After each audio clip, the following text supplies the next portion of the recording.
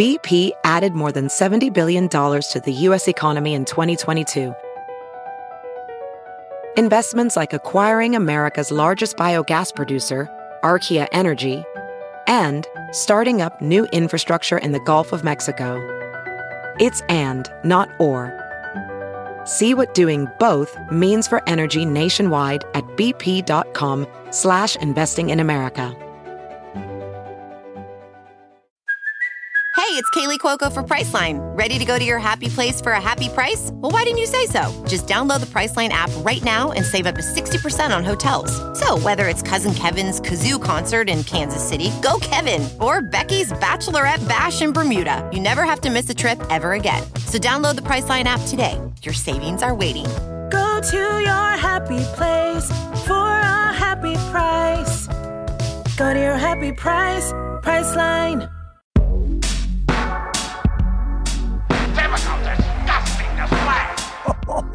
Tonight, we got him, Goldie and the Sulk. The typical, disgusting display. And it starts right now. Oh, welcome back to another episode of A Typical Disgusting Display, a podcast for writers by writers who hate writing, and also welcome back, Goldie. Yay! Oh boy, did we? Am I still part of the podcast? I don't know. We missed you. Oh, you did? Yeah, So much. badly. What happened? Well, first of all, we just want to hear what were your top 5 moments of the podcast that you weren't in. Let's just list them. So number 5 was Haven't cut it. Oh, Jesus Christ! I knew it. First joke of the day. First joke of the day. And let of me course, let me double ask you insult. something. Let me ask you something. Yeah. Mick Jagger puts out a solo album. How long does it take Keith Richards to listen to it? He doesn't run to the store. By the way, buy it. I'm just honored that you would consider me Mick, or me and JC Mick combined to your Keith. Yes, thank you. Yeah, that's very nice of you. That's nice. The way I looked at it was Ringo and that oafish redhead from the Get Back documentary did a podcast. I don't understand what happened. We all agreed we're going on vacation. No, wait, I thought you wanted a vacation. I thought JC wanted a vacation. I thought we all agreed we've worked really hard. Let's take a vacation. Then around Wednesday, Thursday, there's this rumbling of like, I want to do this, I want to do that. And it's like, why? We're on vacation. We're and then on you vacation. Say, can I do it? I say, absolutely. Yeah. Go do it. But now the tables have turned to where it's like, well, you didn't listen to it. It's like, I didn't want to do it. I told you not to do it. It's a you vacation did from It was a podlet. It was just a podlet. How did it go? Tell me everything. Oh, boy. Well, first of all, I was half drunk. I'd come home from dinner when we did it. Half, yes. Only half. My upper half. My head and my torso was drunk. And also, I should have said, it's not like Ringo and the oafish redhead. It would be like Ringo and Yoko doing a podcast. Easy. I'm just saying that's a better analogy, given what I look like and what you look like. I look a little like Ringo. You look more like Yoko than That's anyone true. else on this podcast. Yes. There's the magic the fans love. Thank you, Goldie. Well, by the way, this was a good one for you to skip, and you know why? Because we did that thing that I wanted to do that you didn't want to do, which was going through the soundboard and listening to the cues. So you didn't have to do that. That's And the good how'd news. it go? It was very fun. It was but fun. the bad news is we skipped a few, so we're gonna have to go back for soundboard part 2. So let me know when you're available for that. Okay. Any feedback on it? Heard from anybody? Yeah, the emails are pouring in saying, mean- "Bring Goldie back. Where's Goldie? very I want my flattering. money. I want my money back for this free podcast." This is not what I signed up for. No, we missed you. You left We really did. a gaping hole Yeah. in between my butt cheeks. That's what she said. You left. I just thought it was so funny that you wanted to do it. Well, It Goldie, was but surprising. the reason in the moment was that because we did our last podcast together was the schmuck bait. Are we going to keep going episode? And as you pointed out earlier before we started, a lot of people were kind of fooled by that. They didn't see it as schmuck bait. They were like, actually, Well, they're schmucks. Yeah, they're they were cool. schmucks. They're schmucks. They took the bait. A person who wasn't a schmuck knew instantly we were never going to cancel the podcast. Right. But you saw that we got more emails about that episode than anyone we've done. Yeah, they all were landed so nice. in my schmuck folder at Gmail, which I don't check as much. Right. Well, if you had bothered to read them, they were so kind Yes, that then I was sort of filled with the spirit of like, let's just get something, even a tiny thing out for them, a drop of water in the desert. You are so insecure. I am. Well, this underneath it all. Boy, dog bites man. That your paper's going out of business. Yeah. Oh, like you're Mr. Secure. Well, I mean, this actually kind of goes nicely into what I want to talk about this week, which is Please. Well, you may notice my voice is a little hoarse today. I don't know. It sounds it's a little off. Lee Horsley. Sounds buttery. But you're freshly shaved and haircutted here. Yes. You look great. You look 10 years younger. That was my Thank you. first And comment. here's why, everyone. Because yesterday Yes. I acted. Oh. I acted Yes. in a production.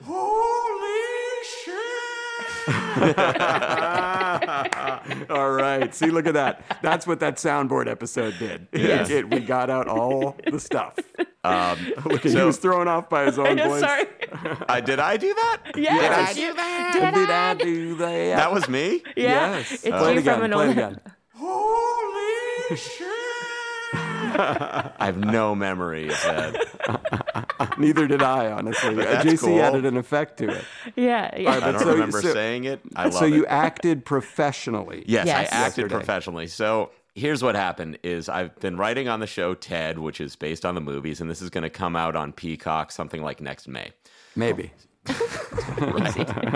So when you do the table reads of the scripts, a lot of times they haven't cast some of the guest parts prior to the table, so a writer will step in and read one of the parts. Now, And you did several during the table I did several reads, of and them, you were great. And of course, the dance with them is to say like, hey, I'm a writer, I'm just reading it. Well, inside going, I'm going to try to get this part. Yes, of course. I want it so bad. I want to be an actor more than anything. I hate writing. I just want to act. But I can't let anyone know that I'm harboring these secret thoughts.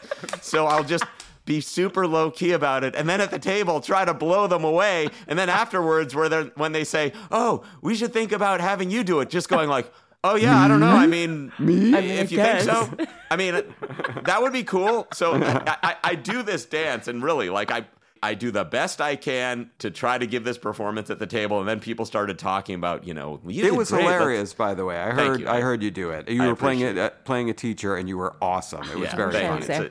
And of course, it's a character that has a giant angry meltdown. So Perfect. on brand. Typecast. So, but then there started to be rumblings of, well, let's have you do it.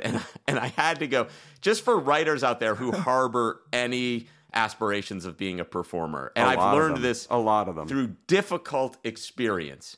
When someone says we should think about using you, or if you think you should be considered, Yes. the last thing you should do is put yourself up for it or tell anybody you want to do it. Right. Because that only lets them know, A, they have a bullet that they can use to manipulate you. Right. B, you're actually not fully invested in the job you're being paid to do. Right. Oh, And right. C, you're an egomaniac. Right. Desperate So egomaniac. it's bad for your career. It's a bad look personally. So when I start hearing the rumblings of, oh, you should do this, 10 years ago, I would have said, I need to go to Seth and make a plea for myself and make my case. Now I'm older. I'm bald, but I got a few moves. And so I say, a few people say that, and I say to me, I make a little joke. I go, yeah, I mean, if you think you can get me, you should try. It's good.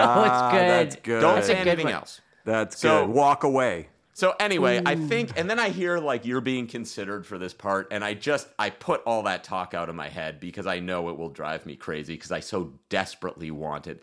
Don't want to admit it. Yeah. Yep. But it's all I care about in my life. Of course. Yeah, I get it. So then, like, as this is going on concurrently, like, we're supposed to come back to Family Guy. This part is in episode 6. I know that Ted starts shooting August 1st, but I say there's August 1st to 6th is this blank week in my schedule. And for the first time in forever since COVID, whatever, I can take a vacation. Yes. So I miraculously find a house by the beach in Del Mar that is not taken. Like, and someone must have canceled, and I looked it up on Airbnb that exact moment.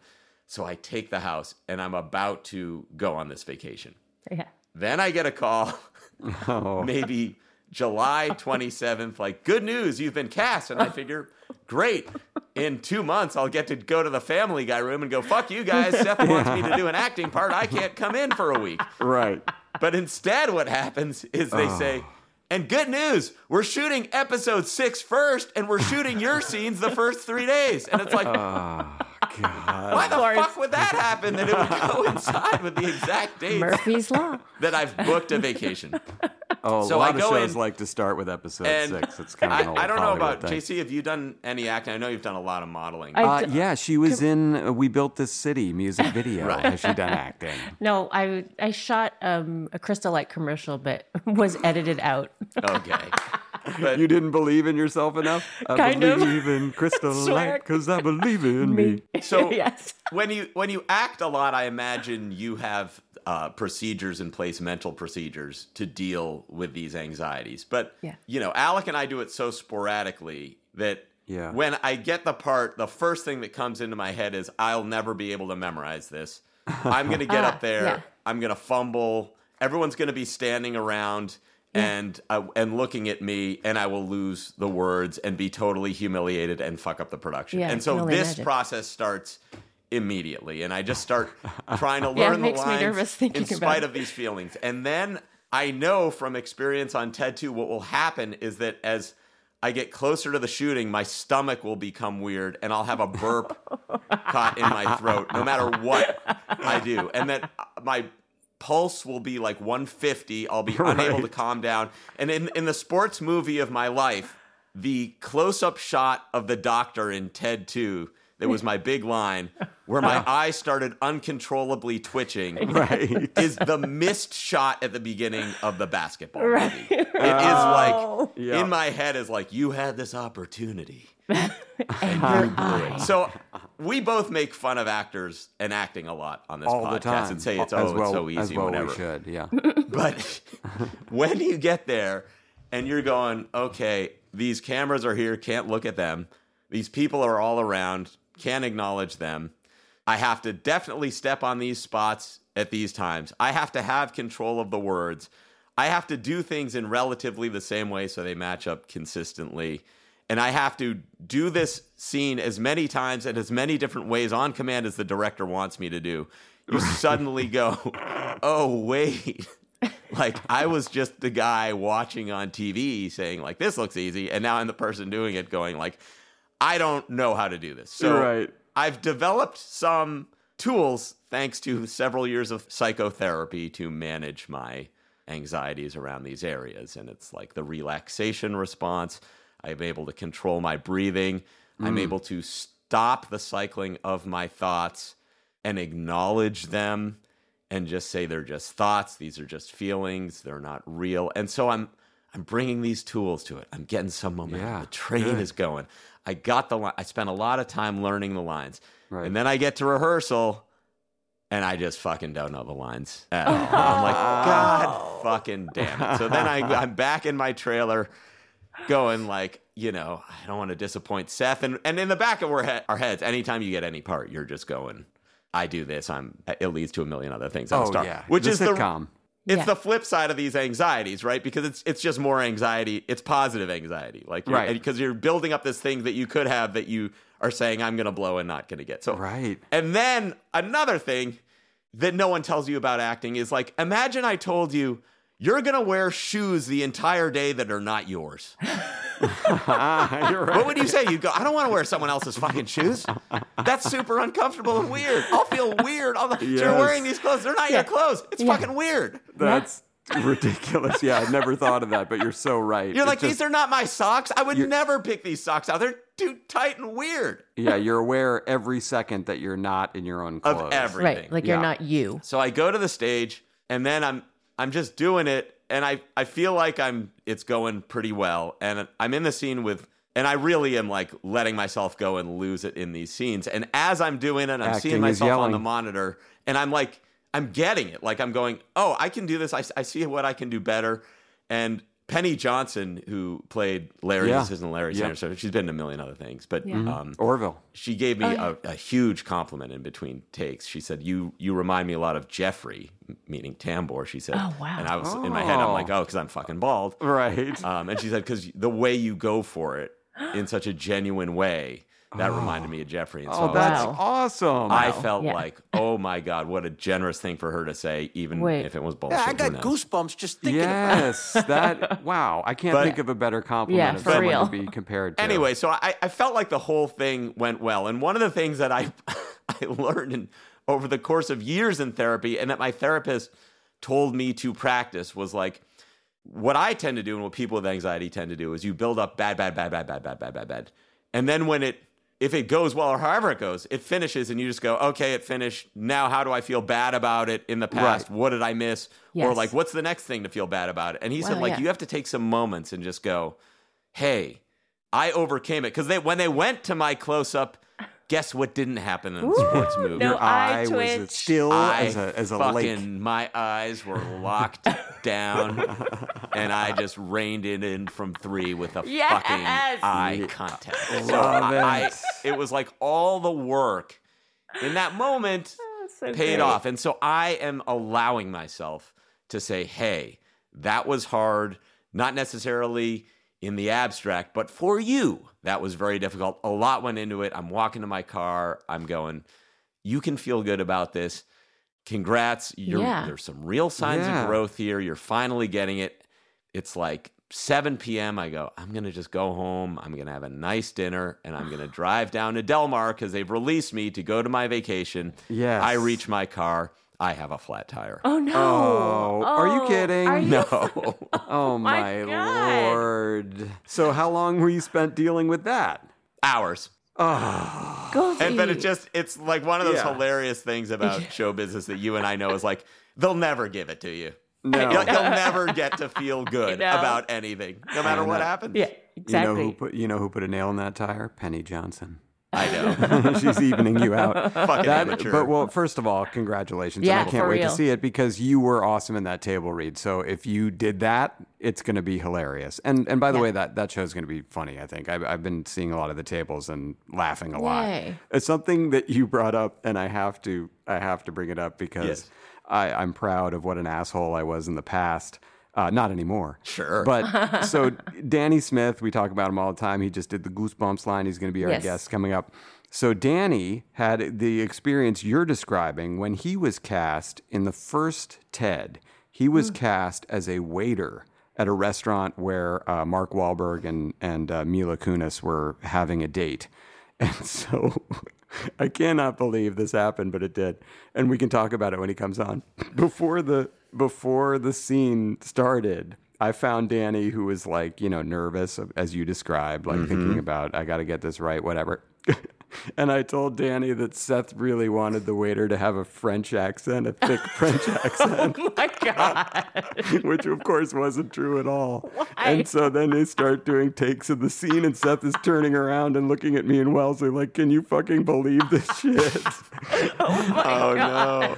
But then, of course, we told Seth that we're laughing too hard. We're like, we told him to do that. So, he got it right and he nailed it. But that was a fun moment. And hilarious. I'm glad that I did not do that with you. And you never would have bought it for me. Right. Danny's much more earnest. Like he actually sees the good in people. So it's like, Well, I to turn this to writing though, which I wanted to do because supposedly that's the focus of this podcast. Questionable. It's just so enlightening as a writer to have to act even in one scene because I had like one kind of half-page speech in it. And, you start really noticing like, oh, God, that's hard to say. That's weird. That doesn't feel right no matter what I do. That feels like a jarring transition. I will just encourage anyone out there, like, if you want to, it's sort of a way of, like, tap testing your writing. Like, if you built a plane and you're walking around the plane or stress testing your writing, say, is like, film yourself trying to do it.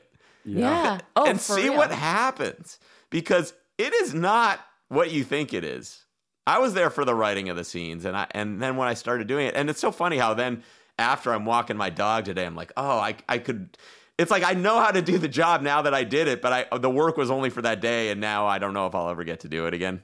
But it's like, just put me back in. Now I can do it. Yeah. Well, by the way, you're that teacher now. That's what's cool about it is if they ever want to do another classroom scene with that funny teacher who goes off the rails, then you're there. No, but I just want to be an actor now. Yeah, I know. You should be. Well, I remember we went through this on Dad's when Peter Riegert had a heart attack. Jeez. I don't know why I'm laughing at that. It wasn't a heart attack. He had like an episode. A stress episode that it was, we all pictured him not wanting to put on the tighty-whitey underwear that he fought us for and then collapsing in a corner. But Goldie stood in for Peter Riegert for like one or two of our dress rehearsals. And I actually have that great photo of you and Seth Green acting together, which you signed for me. It was like you signed "Stay in School," Goldie, which was hilarious. But you nailed that then, and it's funny because then I feel like, as you said, 10 years ago, you had a different attitude. You had a different attitude about acting, or I think your attitude then was like, these guys are frauds. Anyone can do this. Well, multicam, as you're doing it, just in front of the audience, is much easier than this sort of technical film acting where they're getting very close on you. Then they're turning the camera around, you're doing 20 takes of the same lines, and you have to make sure they're not meaningless. And then when you're doing it and you're on them, like, you have to give just as good a performance so they can react to you in a way. And actually, Penny Johnson explained this to me. She said, not because I was doing it wrong, but because she was actually saying, like, I appreciate that you're on not your side, like you're still going for it, because she said what ends up happening is if you take off when they're on your back, then your intensity won't match. The person will be responding to a different level of intensity than the one when they were on you. And so everyone will think you were overacting in your scenes, right? Because you were downplaying it and causing the other person to have a lower energy level on their side. They call that the Shatner conundrum. But that's Goldie. That's so awesome! Congratulations, for real. And can't wait to see it. So, speaking of jarring transitions, Goldie, it's time to do a jarring transition into Johnny Jokes. From Hollywood, now is special guest star Pete Holmes. Here's Johnny. Here we go. Johnny Carson jokes that kill us every week. All right, let's start off. We've had 2 weeks, so I'm sure these are even better. Oh, yeah. Well, don't say that. God damn it. Oh, here we go. So the best jokes you've ever heard. Here we go. Shit. Let's start off with a soft jab. Some sad news. NBA legend Bill Russell has passed away at the age of 88. He gone! Yeah, he gone.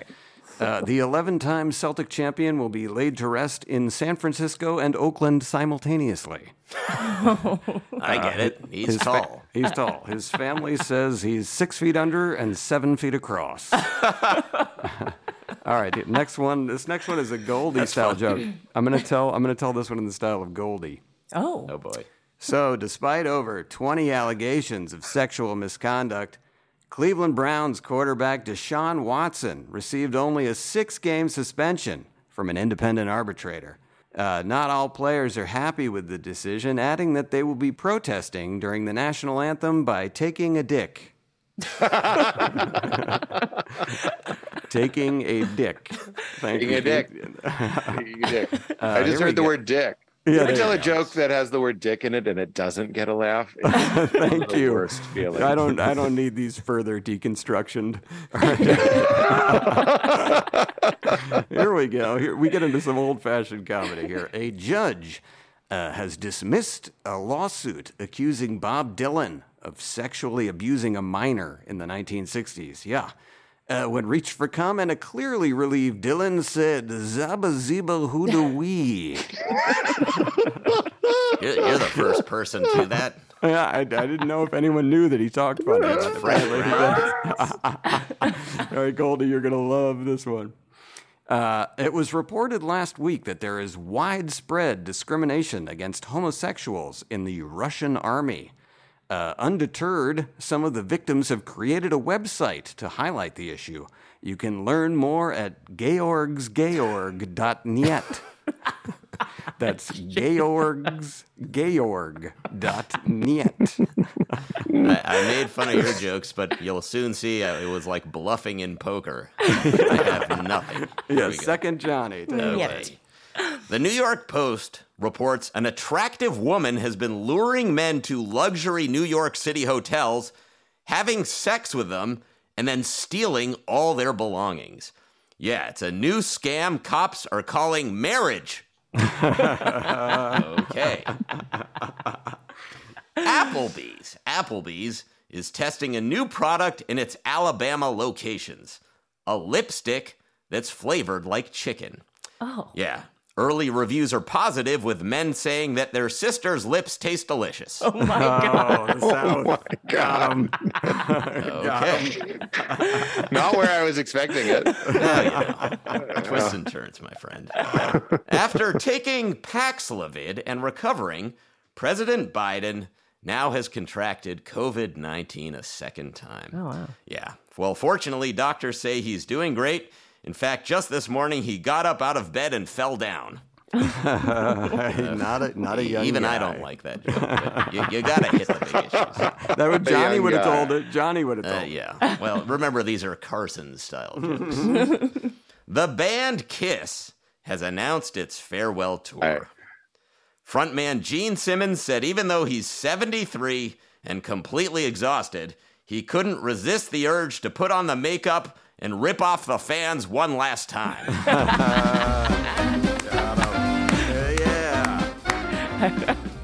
Oh, boy. Somehow having a witness to these makes them infinitely more humiliating. Oh, no. Yeah, no, I agree. When it's just us. You heard it. So it's infinitely more humiliating to bomb when there's someone else here.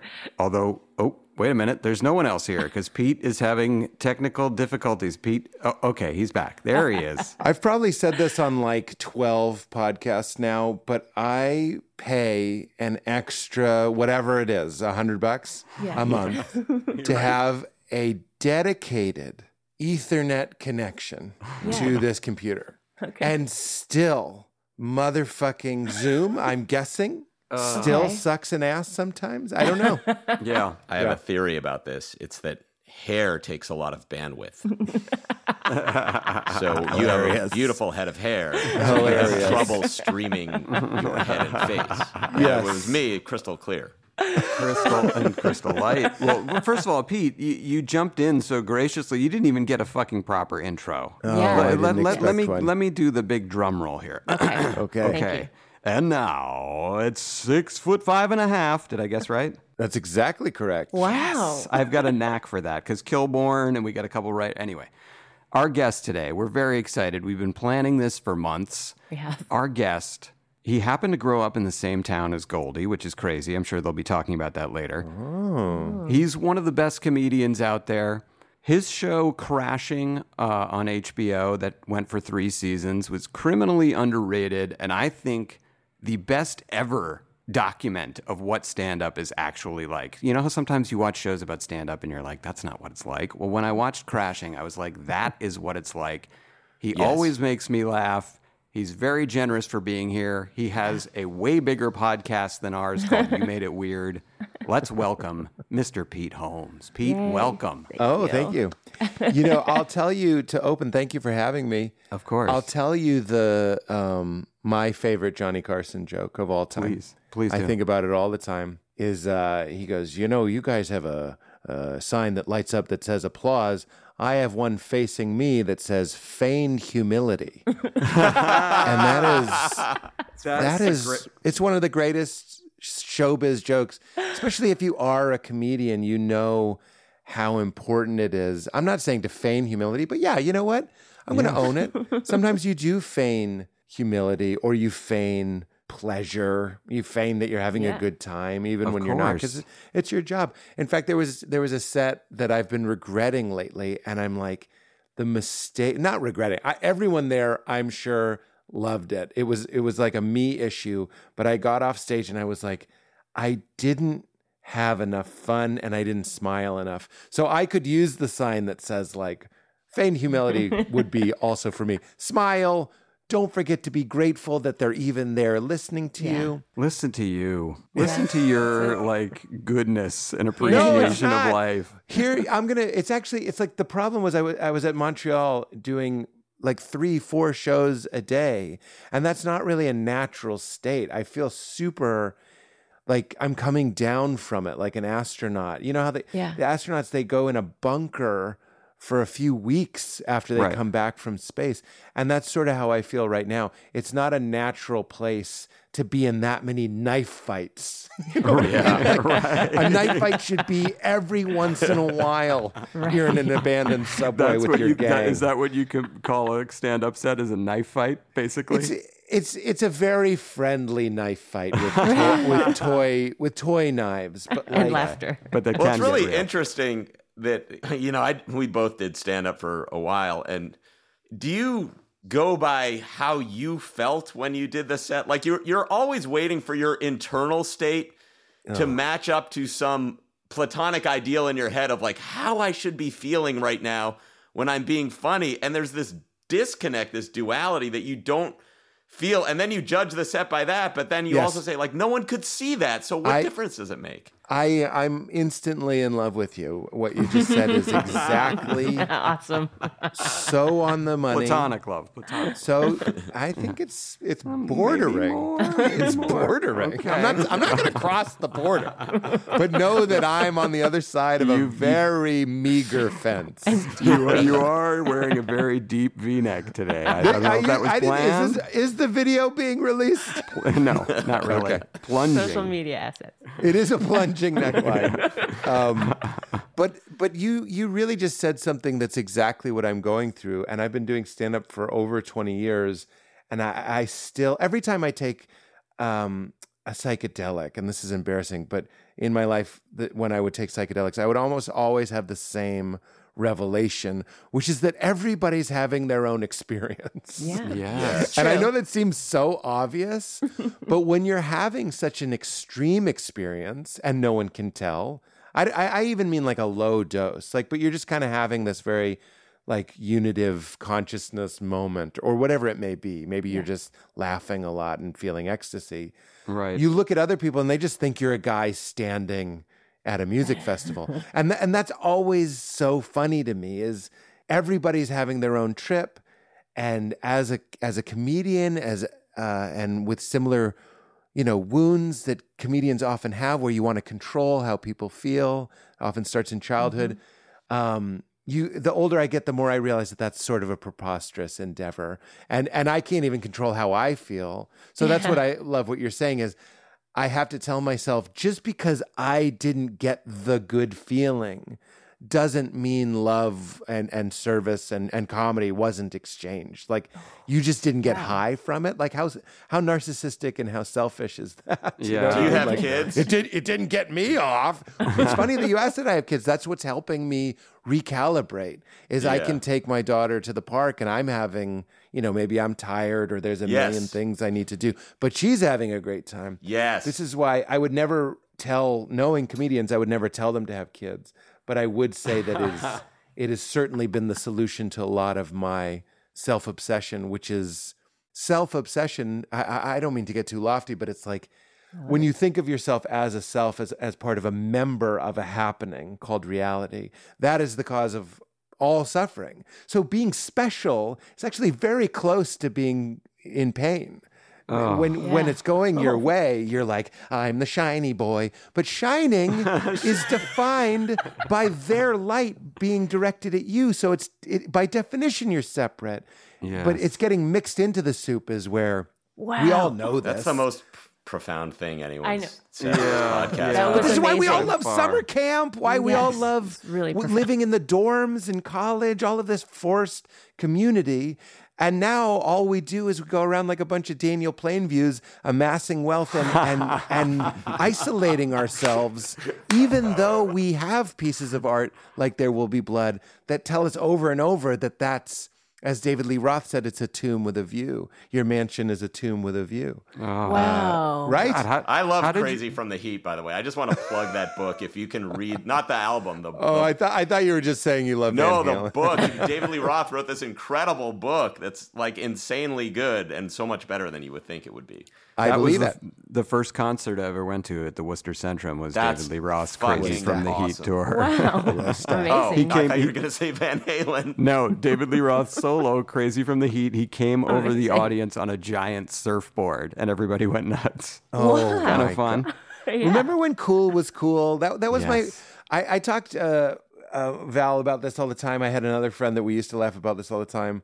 In the 90s, cool was cool. Yeah. Like riding on a surfboard in a crowd is cool. And now, if you're looking like you're trying to be cool, obviously I'm not breaking any new ground here. That's not cool.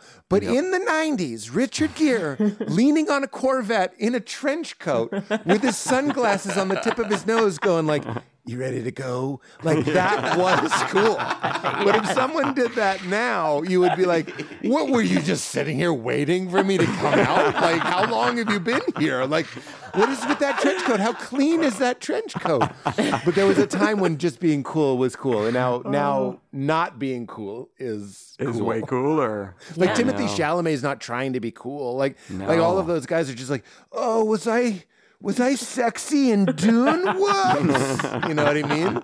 Right. But Richard Gere was just like looking in the mirror going like, you're sexy. You're sexy. You're cool. He was going for cool. it. You're cool. You look cool in sunglasses. Put them on. You look cool. Ray-Bans. Classic Ray-Bans. Yeah. Oh, God, those are still cool. IMO, as they say on tech. Those are still cool. IMO. So now, Pete, I mentioned this earlier. You grew up in Lexington, Massachusetts. Yes, I did. Birthplace of the American Revolution. Exactly. You're Shot her welcome. around the world. So That's right. one of the other podcast members here today grew up in Lexington, Massachusetts, and that is one Mr. Goldie. Yeah. Yes. So you have that in common. You have the Yangtze River, that two theater movie theater right there in town.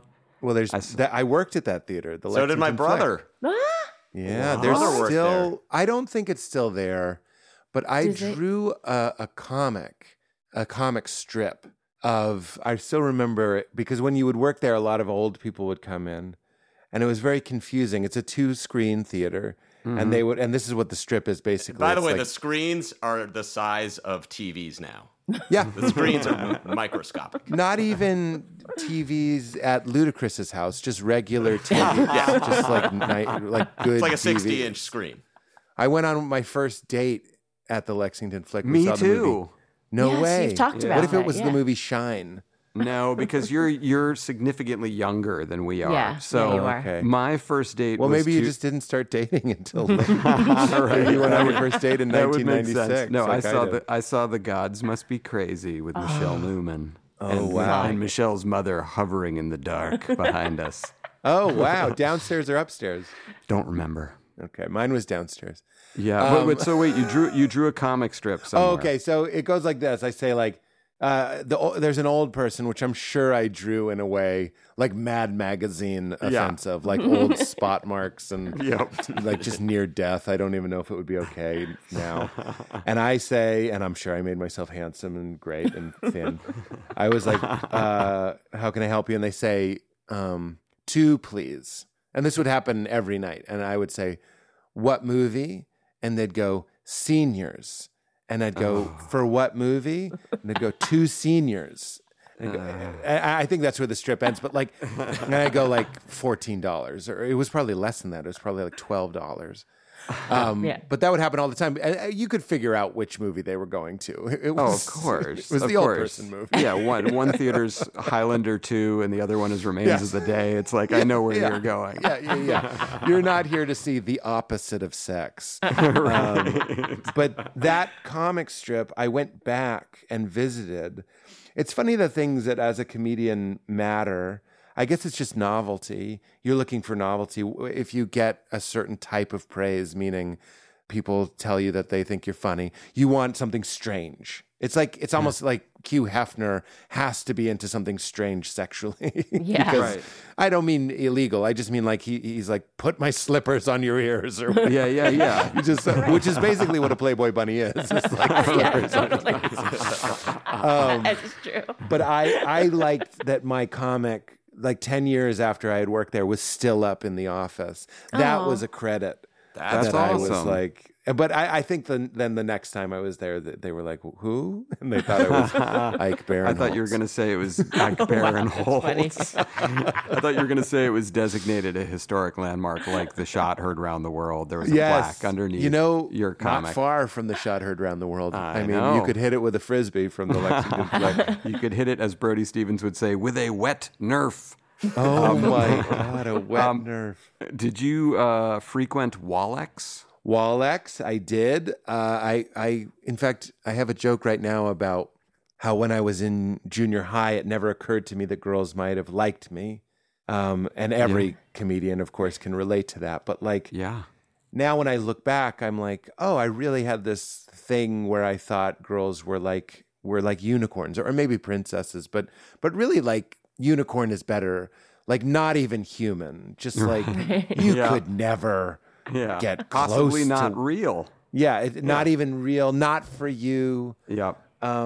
Meaning, and I also had like I know Woody Allen is a complex person, but that level of neuroses, a Woody Allen level where I was like, what am I going to do? Like, if I ask them out, like I don't have a car, like I don't have money. Like I had that comedian we were brain. Raised in the same lab. Like, I'm just curious what street you grew up on, because it's insane. We're cut from the same cloth. Yeah, how similar. You guys. Well, you already ripped a thought right from my heart, not just my head, but from my heart. So I remember, in fact, I would diagnose that as like the first true comedic thought I had. I don't mean it's funny.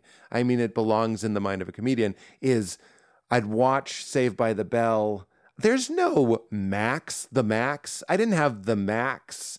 And even if there was the Max, I didn't have money. I couldn't. How are we all going to get there? Are our parents going to drop us at Bertucci's? And we're going to, you know what I mean? Like, and then I really even was like this. What are we going to do? Make out? Like, play it out. Like, where do you think this is going? I swear to you, I had an almost adult level understanding that we were children. I was like, I don't want to kiss another child. I don't want to be kissed.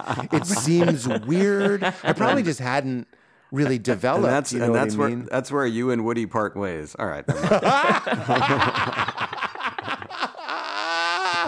Oh my God, it was right there. It was right there. I know it's a dark joke, but man, we need to laugh at our shadows, right? That is so funny. Anyway, this all comes back to Wallex, but feel free to interrupt. No, I was going to say that there was a girl who came over my house to do homework, and then we were in my basement, and she's like, "You seem tense. Can I give you a massage?" And I'm like, "Okay." And then she's like, "Well, you can take off your shirt." And I was like, "Okay." And then she's like sitting on my back massaging me, and I'm thinking, yeah, but I wonder if she likes me, though. I mean, it would probably be really weird if I tried to kiss her. So I didn't. Yeah. That is this whole thing, I don't know how to make this work on stage because it always works in the wrong way. But I declined the first blowjob I was offered because I was like, Casey at the bat. I literally said, let's keep things where we're at. And I was like a sophomore in college. It wasn't because were you in your mind like, if she does that, then we're gonna have to be married? Yeah, because she's gonna fall too in love with me, and then I don't know if I want this. It was more religious. Like I didn't want to, at that point, I didn't want to do anything except with my wife, and I wasn't going to be an everything but Christian, meaning you have everything, sometimes literally but, like you would do everything, as if that would fool any God worth believing in. So I was trying to keep myself pure. There's something magical about unboxing. When you unbox BritBox, you uncover a world of British entertainment. Stream the UK's most brilliant series, including new and upcoming seasons of Shetland, Father Brown and Death in Paradise. Plus new originals like Payback, Irving Welsh's Crime and Archie, the story of Hollywood's greatest leading man, Cary Grant. Unbox BritBox and escape to the best of British TV. Stream with a free trial at BritBox.com. Ready to elevate your home? Picture this: central heating, a cozy fireplace, or your dream walk-in closet. Build a backyard oasis, go green with solar panels, or start a business. It's all possible with Figure's home equity line of credit. Unlock up to $400,000. Apply online in 5 minutes. Funding in as little as 5 days. Head to Figure.com and transform your home. Figure Lending LLC, DBA Figure, Equal Opportunity Lender, NMLS 1717824. Terms and conditions apply. Visit Figure.com for more information. For licensing information, go to www.nmlsconsumeraccess.org. But then like the first time after my divorce, and this made it on Crashing, and it ended up being incredibly timely, but it wasn't, as you guys know, you work in TV, you can't address current events in a show you shot 6 months ago. Yeah. Right. But it just so happened that Crashing aired the second season. I'm about to have sex for the first time since my divorce. And in real life, the first time I had sex after my divorce, like you, I was so inexperienced that we were literally, I think we were in our underwear and basically, I don't mean to be crass, but like grinding. Yeah. And everything was, you know, and this person was a little bit older than me, and I felt like she was more experienced than me. Everybody was. I'd only been with one person. And I was like, I still said, "Do you want to have sex?" And she laughed and said, "All signs point to yes." I'll never forget it. That's a great line. We put, I know, she was funny. And she said, "All signs point to yes." And then I think we probably attempted to have sex. It took me so long to actually get there. But anyway, that so made sweet. the show. We put that, it is really sweet. We put that moment in Crashing, and everybody was, not everybody, a half dozen people mentioned to me, like, that's everyone. That's everybody, I know, right? That's how the human brain works. My dad will be like, a lot of firefighters have red hats, like red baseball caps. I think it's like their helmets. He saw one firefighter, and it becomes advice. Yep. But a few people mentioned, like in reviews and stuff, like how we were addressing consent. And we were, but we weren't in the way that we couldn't have been doing it in the way they thought we were. Right. It just happened to time out in a way where everyone was talking about that issue at the moment that it came out. And it was like, here's an example of what to do. Thank you, Pete Holmes. Cheers to Pete Holmes and Crashing. Right. But this is what I can't make work as a bit, because I often get people agreeing with me in sort of the wrong way. And I don't even know how to say it clearly enough. But there's something about cancel culture that is very familiar to me because it feels like fundamentalism. I'm not calling it fundamentalism. So please, this is not shots fired. I understand accountability. I understand justice. All of that. I'm not trying to give people a pass for horrible behavior. Full stop. End of conversation. I'm just saying it reminds me of when I was growing up, like being constantly afraid that I was going to get got or something. Then I saw that happening in comedy. Was like, you were going to get canceled. Am I a dirty boy? Like you were going to get canceled by God, basically. And then I really can't make it work. That's exactly right, Alec. I was like, I grew up being worried that I'd be canceled, and that meant hell. But that was the ultimate. Hell is being ostracized, disconnected, right, from the community, and that is. Again, I'm not trying to say anybody. I'm not trying to say anything really. You don't have to. I just moonwalk away. You don't have to tiptoe on here because you know how your podcast has lots of listeners. Well, this one has far fewer, so you can just say whatever you want. Well, you were one of the guests that helped build that listenership. So I remember false that humility will not play here, sir. Feigned humility. What happened to that guy? Where did he go? That guy. Where are you, Alec? Did you leave L.A.? I did, and now I mean the Al Pacino thing. They're pulling me back in because we're going back to in-person work actually next week. So I've had a lovely 2+ years here on Cape Cod. You know Cape Cod. Well, yeah. So I'm here in the sea breezes, and Goldie and his family were here for a while. So we had a great time here. But and we felt very welcome for 80% of our time there. I'm gonna say the first 80. Wait, what happened? No, nothing happened. They were great. You guys were awesome guests. They clearly wanted us gone, and so we left. Jesus. After saying stay the as long Hollywood as you'd like. folk? If someone says stay as long as you'd like. I can't believe if this is real. If someone says stay as long as you'd like, don't. By the way, if somebody invites you to live with them with their whole family, don't go. Oh, wait. Oh, have you I mean been back? Goldie, No. Alec Will I made ever you be feel- back? No. Yes. No. Alec invited you, and for 80% you felt welcome. He's making that up for comedic I effect. thought you meant by trip. Cape Cod. I thought this was like coded. They don't like show business people or something. Well, Cape Cod. Every time I go back to Massachusetts, I feel less and less a part of it, and I almost. We are like strange brothers. This is weird. I kind of hate it now. Like I went from loving it to now I just kind of don't like it. My mom is still there, so I go back. If she moved out here, I don't know how much I'd ever be back. We relate. I had to reclaim Boston because let me put it this way. When I talk about Boston, I'm not talking about Boston. I'm talking about a collection of projections from my youth that I impose on Boston. Sure. And actually fear are still hiding behind the Sitco sign, and they swarm on me when I get back. And so I've never been to Boston, I'm also incapable of going to Boston. I know people that go to Boston and they go to the restaurants and they see Fenway and all that stuff. I don't see Fenway. I see strange, vaguely traumatic trips to Fenway, and you know what I mean. And that's not even my parents, but I would go with my dad. My dad was not like hitting me or anything like that. I just mean like I was scared. I was just like a frightened child. It was the fucking 80s at Fenway Park with and people are drunk. And I'm a very sensitive person is something that I figured out. It's all Logan Airport. Boston is all the airport. Everyone's attitudes. Everyone's I acting actually like they're in a lived giant... at Terminal 7C. They're in you a were one of giant the 7C kids. It was a nice terminal. Pretty We had an fancy album over at pan. 7. Yeah, exactly. But to the good bread.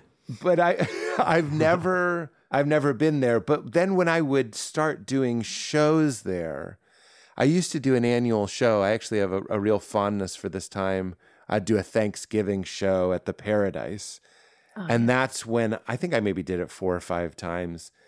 And when I would do it and I would shit on Boston in front of like 200, 300 people, and they would love it. They were with me. And I was like, oh my God, there's a whole generation of these, I'm calling us this, I'm not saying it as an insult, soft, sensitive kids who never feel comfortable driving on Sturrow Drive, who don't care about sports. We're the MIT kids. I'm not saying I couldn't go to MIT, but I just mean we're the weirdos that belong at the Quaker schools in Cambridge, which I went to, not at Triple O's or, the L Street Tavern or whatever. Well, but I thought you went to LHS though. You didn't go to Lexington. I did, yeah, and that was a big deal for me because that was the beginning.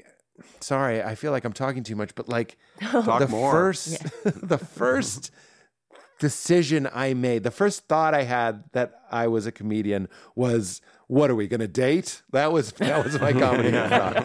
The first decision I made that really, and I sound like an old man, but it set the standard and it set the precedent and the trajectory to do what was necessary to be a comedian, like the work and the places you have to go, was going to Lexington High School.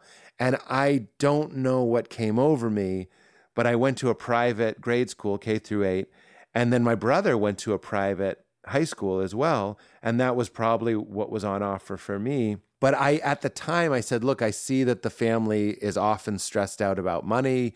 Again, I don't know how I pieced that together, probably heard some arguments, felt some tension.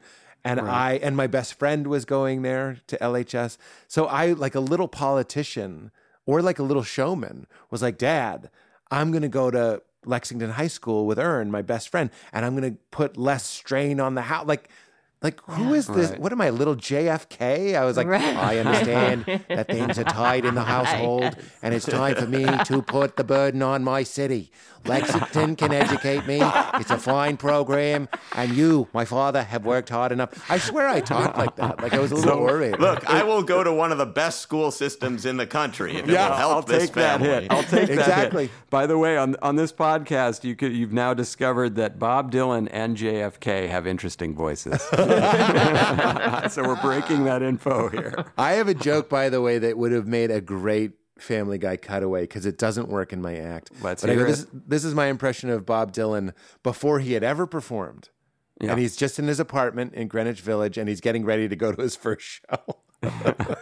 Okay, he's like, I got my guitar. Okay, check. I got my music. Got my lyrics. These are great. These are great lyrics. But before I head out, I'm just going to give it a go. Fuck!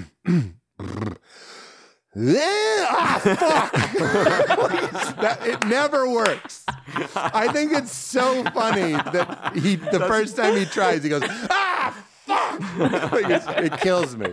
Like, that's by the way, we're stealing that. We're stealing that for free. If that was on Family Guy, you will see that on Family Guy. That's a perfect Family Guy joke. To save that joke on Family Guy. That is very funny. I always do this to you, Alec, but like my current favorite Family Guy, and has been for years, it's not Every Pizza Place, which I think it was last time we spoke. You know, that's right. Hello, that's right. Yeah, every pizza place. Yeah. You put it on top of the pizza, so it's nice and hot. And you know, it's a great feeling in life when you go on YouTube and you realize you're not the only one obsessed with just that joke, and it has like 28 million views. And you're That's like, right. I'm not the only one typing in Family Guy Every Pizza Place. Like, nope, 28 million people wanted to just see that 40 seconds. Right. But my favorite is, I think Brian says like, I can only understand part of what you're saying, like how you only understand the last 3 words Sting ever sings. And he's going, dido da bo di da bo da da da wo da da da fields of gold. And like it's exactly right. And it doesn't, it's almost a false premise, but it's also not. And then he calls it back and he goes, brand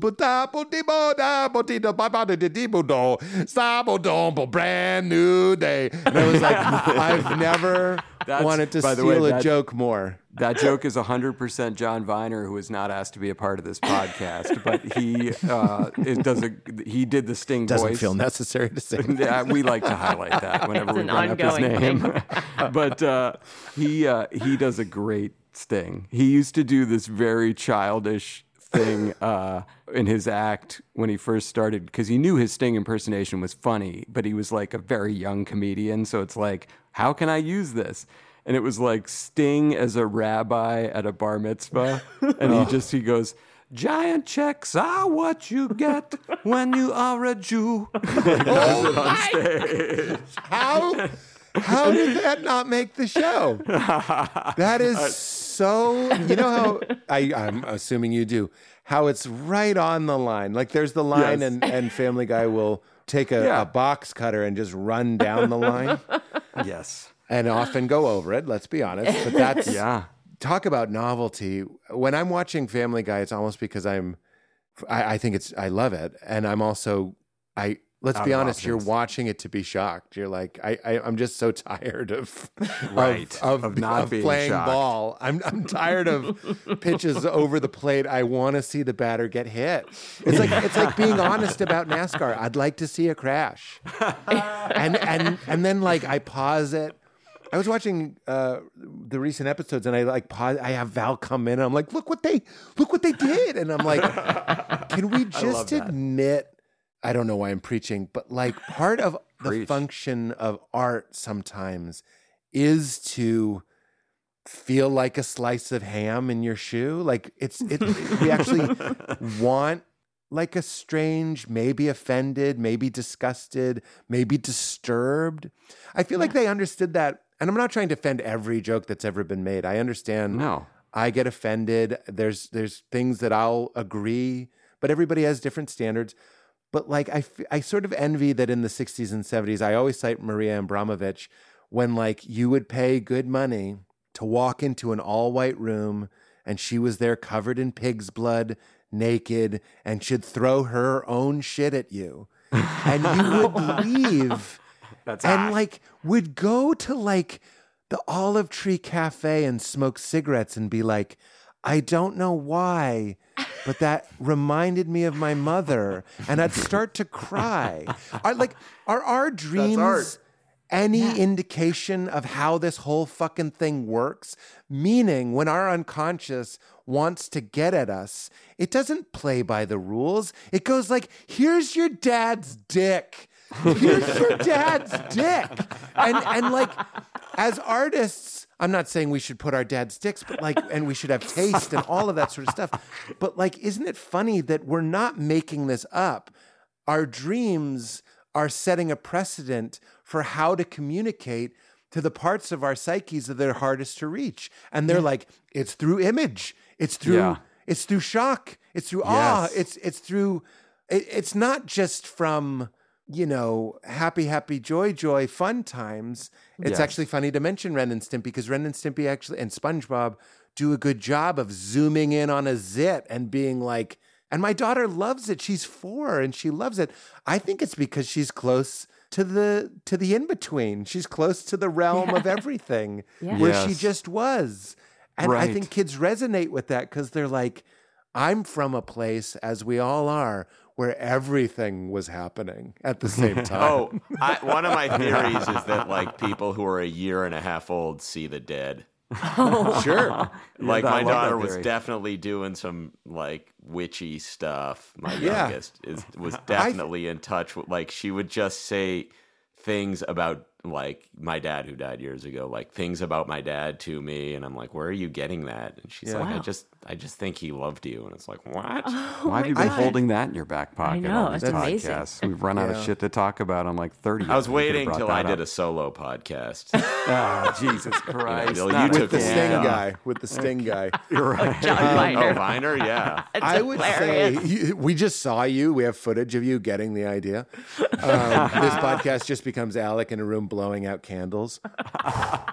And it's massively By the way, popular. he wouldn't be able to do that, the condition of his lungs. The candles would win. I'm the Nina Blackwood of this podcast. Are you a smoker? Well, I'm a vapor now. Oh, okay. So I'm much healthier. I always but think, yes, for a while. it's funny. Do you know? Is this telling tales out of school? Does Seth still smoke?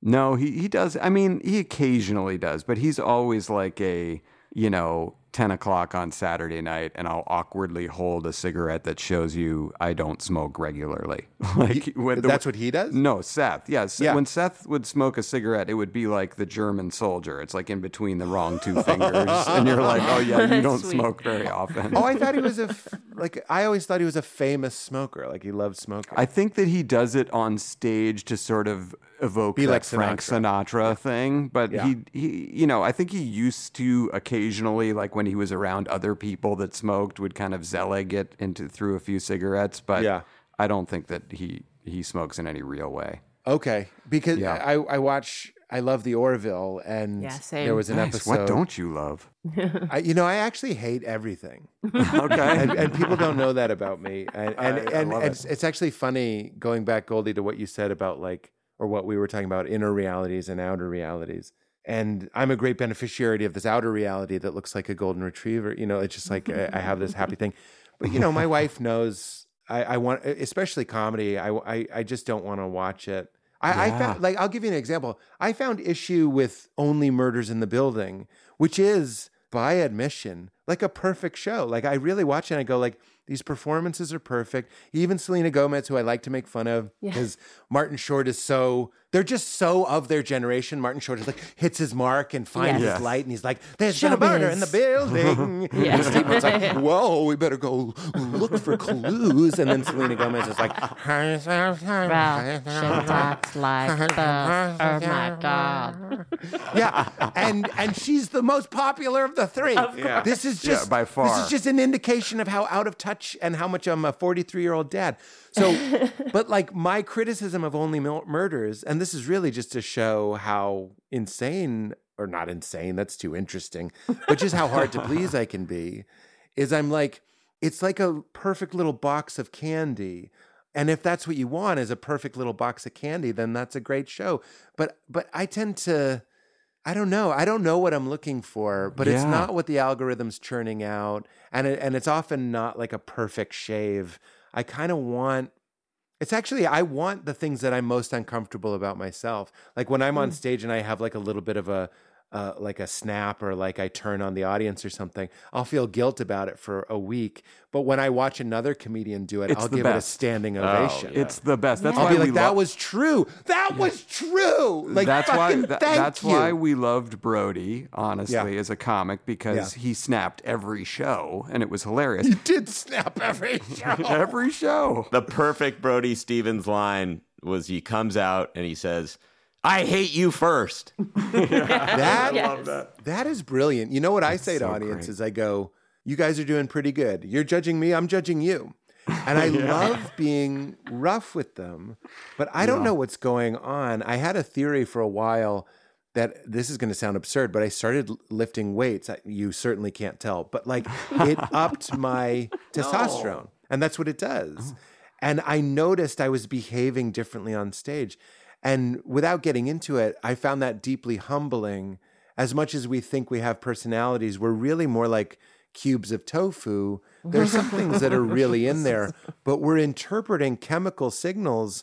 And that's one of the reasons why I actually need Maria Abramovich covered in pig's blood throwing shit at me. I don't really need people that truly love everything and have never looked at someone's face and thought, I don't know why, but I want to punch you. Like that is of service to me. Like a beautiful, kind-looking person, and you just have a flare-up of what Poe called the imp of the perverse. You have a perverse drive because guess what?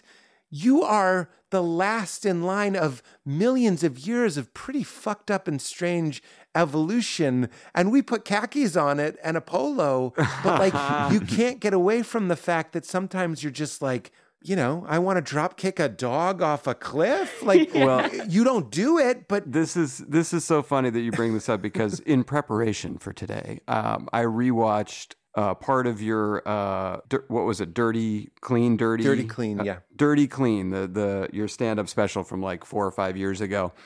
And you open with that, God, that joke is so great and it is so relatable and it makes me ashamed. And just in the way that you were talking about, like you like to watch something that is kind of like makes you uncomfortable because it's so real. When you did that whole setup about like, well, you get a baby and people are telling you like, well, don't shake the baby, like that. Don't you don't. And you're thinking, what kind of psychopath? What is this idiot thinking? I'm not going to shake this baby. And you go, the secret is you're going to want to shake a baby. Yeah. But what they don't tell you is you're going to want to shake that baby.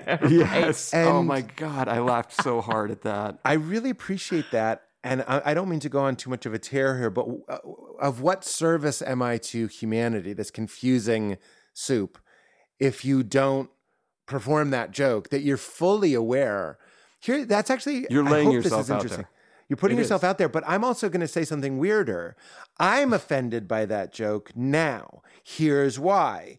We have feelings like I understand why people would shake this baby. Let's say that's what you feel as you're on a yoga ball bouncing a newborn. And you go, oh, I see why they said that. Because there's this, like, it's even in the joke, like jostling is okay, but where do you cross the line from a jostle to a shake, Yes. This is why there's signs everywhere in the maternity ward. Remember, don't shake the baby, don't shake the baby, don't shake the baby. So that is like one of the rare public admissions. You have a shadow, you have an animal side, you're a primate. You're going to be frustrated. You're not going to be yourself. Talk about being a block of tofu. You're going to have stress hormones. You're going to have fear hormones. And you are going to be stress and fear and all of these things. And don't act on it. Here's a reminder. And here's another reminder. Yes. But now that I have a 4-year-old, almost a 4-year-old, she's before next month, I have now become the person that would be, not today, but would be potentially offended by that joke. Meaning, I happened to tape that special when my baby was 4 weeks old, or maybe 10, 12 weeks old. And thank God I did, because when my baby was 2 months old, I never would have told that joke. Right. Because I'd be like, For shame. That's not funny. Babies get damaged. You shouldn't make a joke about that. But I was delirious enough and sleep deprived enough and honest enough. And again, not to be too self-important, but I think that's all of our jobs, not just comedians. It's everybody's job as a human being to get honest and find the other people that are comfortable with your level of honesty and explore those feelings in a safe way. It's a shame that so many of us have to go to therapy because you have to pay someone to be like, I wanted to shake my baby. When there's a platinum level of friendship that you can get to, and every comedian knows this. There's nothing I couldn't tell Mike Birbiglia that I felt or thought, because he's just going to say me too. And I think my wife is the same way with her girlfriends, but men struggle a little bit more, and so we hire therapists. Very well said. Well, everything.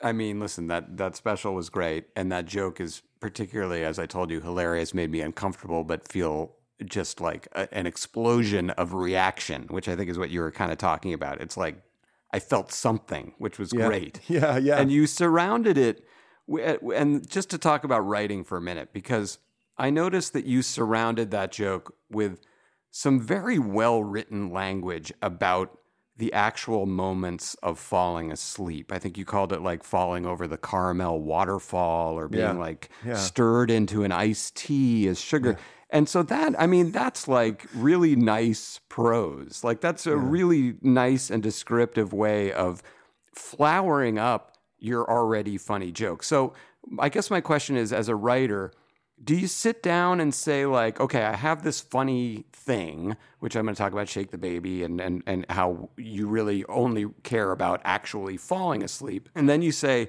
to yourself, I really want to write that, like I want to pour some real writing into this, as opposed to just like getting the funny thought out there. It's important to me that it sounds a certain way. Is that something you spend a lot of time on? I think it's a great question. I'm always hesitant to say this because new comedians, I think, meaning what I did as a new comedian and what I recommend for new comedians, so many people just want to jump to Bill Burr and just write from stage.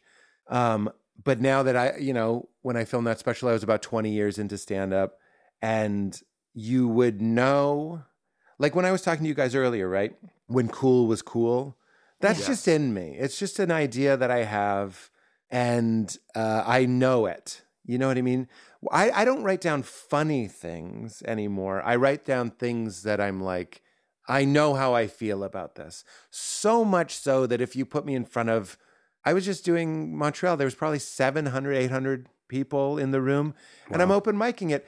But it's because if you know how you feel about it, meaning you're passionate about it, you don't have to sit at the computer. We're in my office right now. I don't sit here and write stand-up. What I do is I record my sets, and I fervently, after my sets, write down things like caramel waterfall or stir into iced tea, all of these stuff. But so from a technical perspective, then, how much of your act is ever written down? Like, you have a set list, presumably, Shaken Baby. Shaken Baby, does that exist in a Word file where it's like, here's a brain dump on Shaken Baby with bullet points? Or is it literally like in your head memorized, like, I say caramel waterfall, I say iced tea, I say Shaken Baby, or are these parts fungible, and as you're on stage in the moment going, my brain's hooking up with iced tea, that'll go there, Shaken Baby, based on the reaction? It doesn't really. Okay, so because I'm in at my desk, I just searched my computer for Shake a Baby, which means I'm on a list now. But what came up was 9/29/18 Largo. People focus on the negative with babies. MP3. I don't even know what that is. Falling asleep, breastfeeding. I don't even remember having a joke about breastfeeding. So it's like October 5th, Largo, 2018, falling asleep, best part of sleep. People warn you about kids. Unregulated corporation. So these things exist. My biggest fault as a comedian is there's nothing harder to do than to get myself to listen to my own stand-up and write it down. That's so true. So I've said this on my own podcast where I'm like, if you come see me, like if there's a Thursday show, that's going to be my favorite show, the first show of the weekend, but it's also going to be the show where I'm trying to remember the joke. Mm-hmm.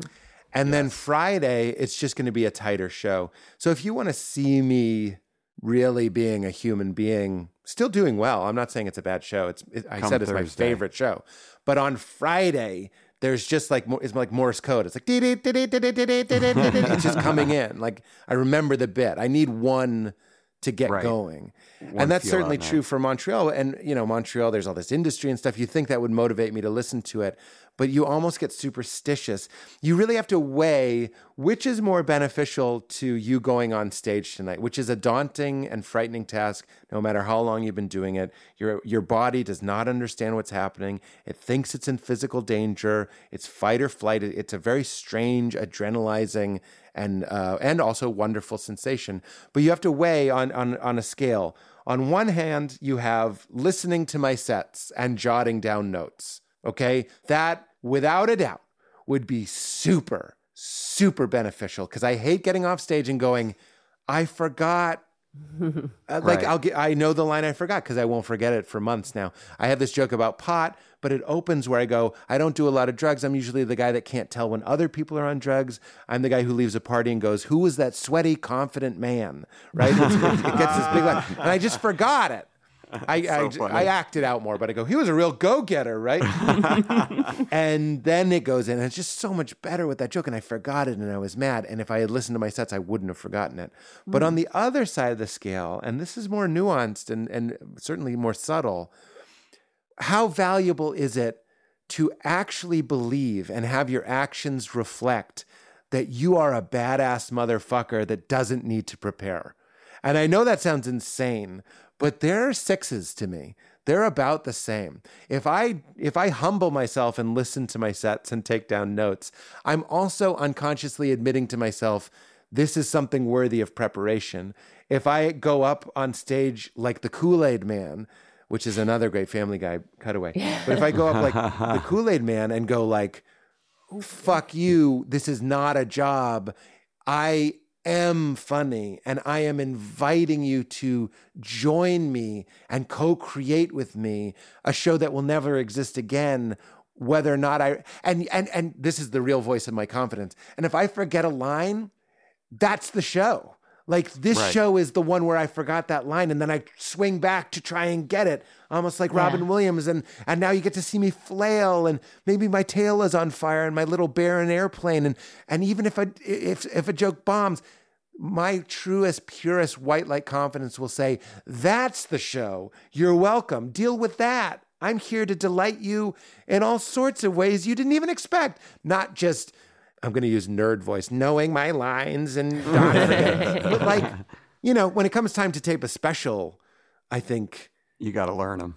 Yeah, but you got to do it a couple weeks out because you don't want to be doing those notes the day of the show. You want to look at a document. But anyway, here's the longest answer ever. When I'm really touring, and when I will tour again, getting ready to tape the special, I will have a Word document with each thing. And in the most important thing, it might not have every word of it, but it'll have in bold the very important things. Don't forget these things, like a spoonful of sugar being stirred into iced tea. That will be in bold, and I'll look at it before I go on stage. Okay. Well, now, so you dropped in there that you are going to be doing another special. Is that going to be for HBO as well? Buddy, I sure hope so. Well, they should, by the way. I think wherever your special lands, it will make a lot of people laugh. But let me talk while we're on that subject. That wasn't a stressful question for me. You're just talking to somebody who has no idea what's going on in the market. Yeah, you did seem very stressed there. So I'm going to move on from that. But only I could have a topless massage. I've talked about this before on this podcast. I think Crashing was such a great show. I think you did a fantastic job acting in that, and writing it, and everything about that show to me was because I'm sure you've had this experience when you watch movies and or TV shows that are about stand-up comedy. They're almost always way off and offensively bad. Especially if you've done stand-up before, you're like, why are these guys in a fucking locker room? It's just like whatever is going on. I didn't even like Joker. I was like, what is this lounge? It's all way off. Whereas Crashing, and again, I just rewatched the pilot. So when you first do a set in Crashing, Goldie, it's unbelievable how similar Pete's first set is in Crashing to actual Gladys's. Oh, I've seen it. Yeah, even the setup looks the same. And just the way that you're telling decent jokes to titters. Yeah. It's like you played very well a comic who is not quite there yet with himself, but clearly has something, inside to say. I want to know, like, did you obviously you've felt proud of that show, as you should have. I was disappointed when that show was canceled. I'm sure you were. Did they offer any kind of reasoning? Did they say, like, well, it's just not happening and sorry, kid? Or because I really felt that show was on its way to building towards, like, Emmy buzz kind of stuff. Oh, thanks, man. And you'll appreciate this as a writer. By the third season... now he's frozen on that compliment. Technical difficulties. Please stand by. Oh, I love that, JC. Thank you. Guys, dedicated Ethernet line. Dedicated. All right, so I was just blowing Crashing, and I wanted to know I heard all of it. Your experience in terms of, like, when that ended, what was the feeling there? I mean, 3 seasons of a show is a huge accomplishment, at this especially point, in this that's day like and age. Friggin' bonanza to do 3 seasons. Yeah. Judd has a very funny stand-up joke where he goes, like, everything's so good. And he's like, of course it's good. You only do 10. He's like, mashed it 88 a season or whatever it is, Right. He has a lot of great bits about TV. And that's Judd Apatow who co-created that with you and directed a lot of it. Yes. Yeah. He has a great bit about, like, there's so many things I don't know what to watch. I'm subscribed to like 8 streamers. And he's like, if only there was some way to pay one fee for all of the streamers. And you could just sort of flip around and see what's on. And we could connect it with some sort of cable. And I was like, that is so funny. Anyway, I started to say you'll appreciate this as writers is the 3rd season of Crashing, I think was because I was finally starting to learn to trust the writers. Like Judah Miller was the showrunner, and they had figured out the show. They were doing great work, and it wasn't by any means something somebody told me something. They were like, Jon Stewart rewrites every episode of The Daily Show.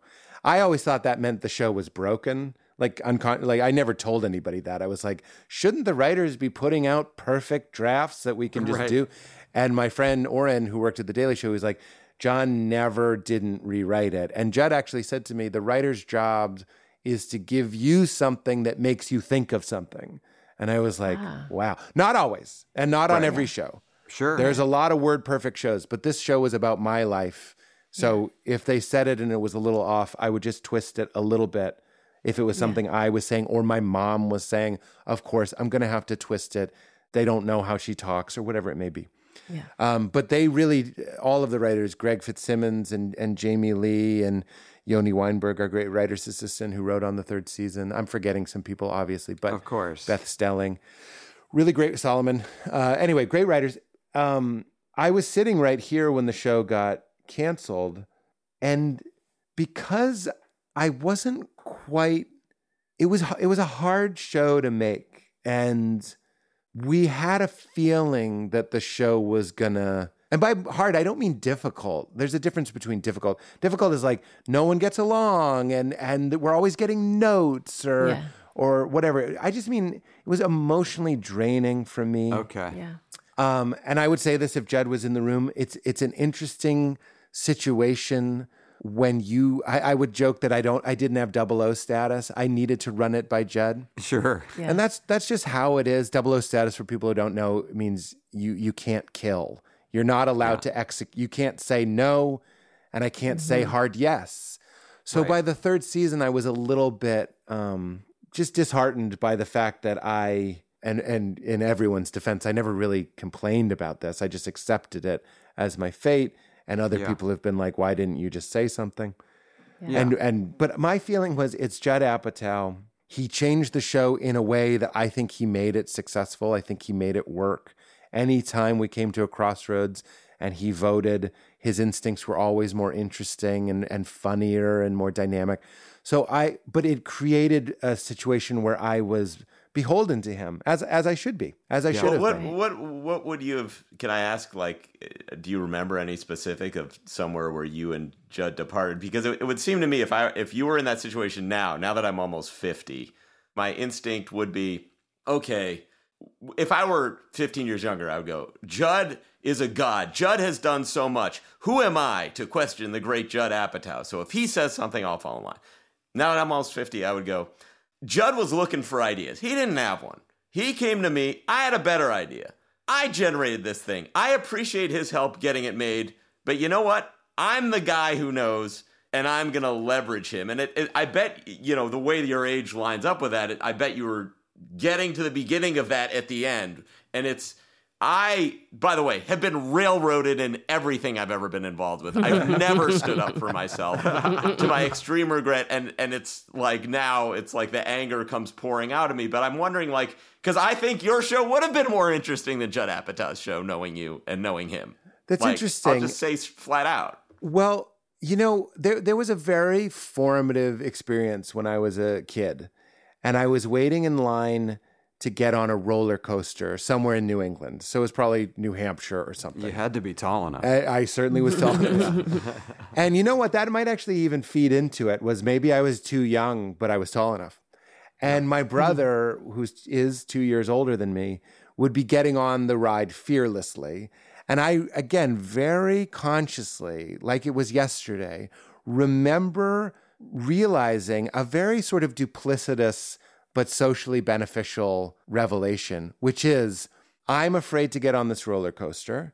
I know my brother's going to talk me into going on this roller coaster, so I might as well look brave. I might as well pretend to be cool, like Richard Gere, and just keep my mouth shut and just assume that he talked me into it without it happening, and then I'll look cool.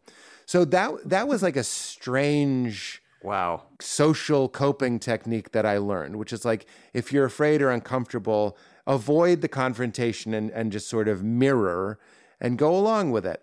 I'll give you two examples, one of which will illustrate why I did defer to Judd and why he earned my trust, not just with what he had made, but with what we were making. But then I'll give you a more fun one that he knows I disagree with him on. And I still am I'm not a big regret person, but I do have a little bit like, I wish I had dug my heels in. And he knows that.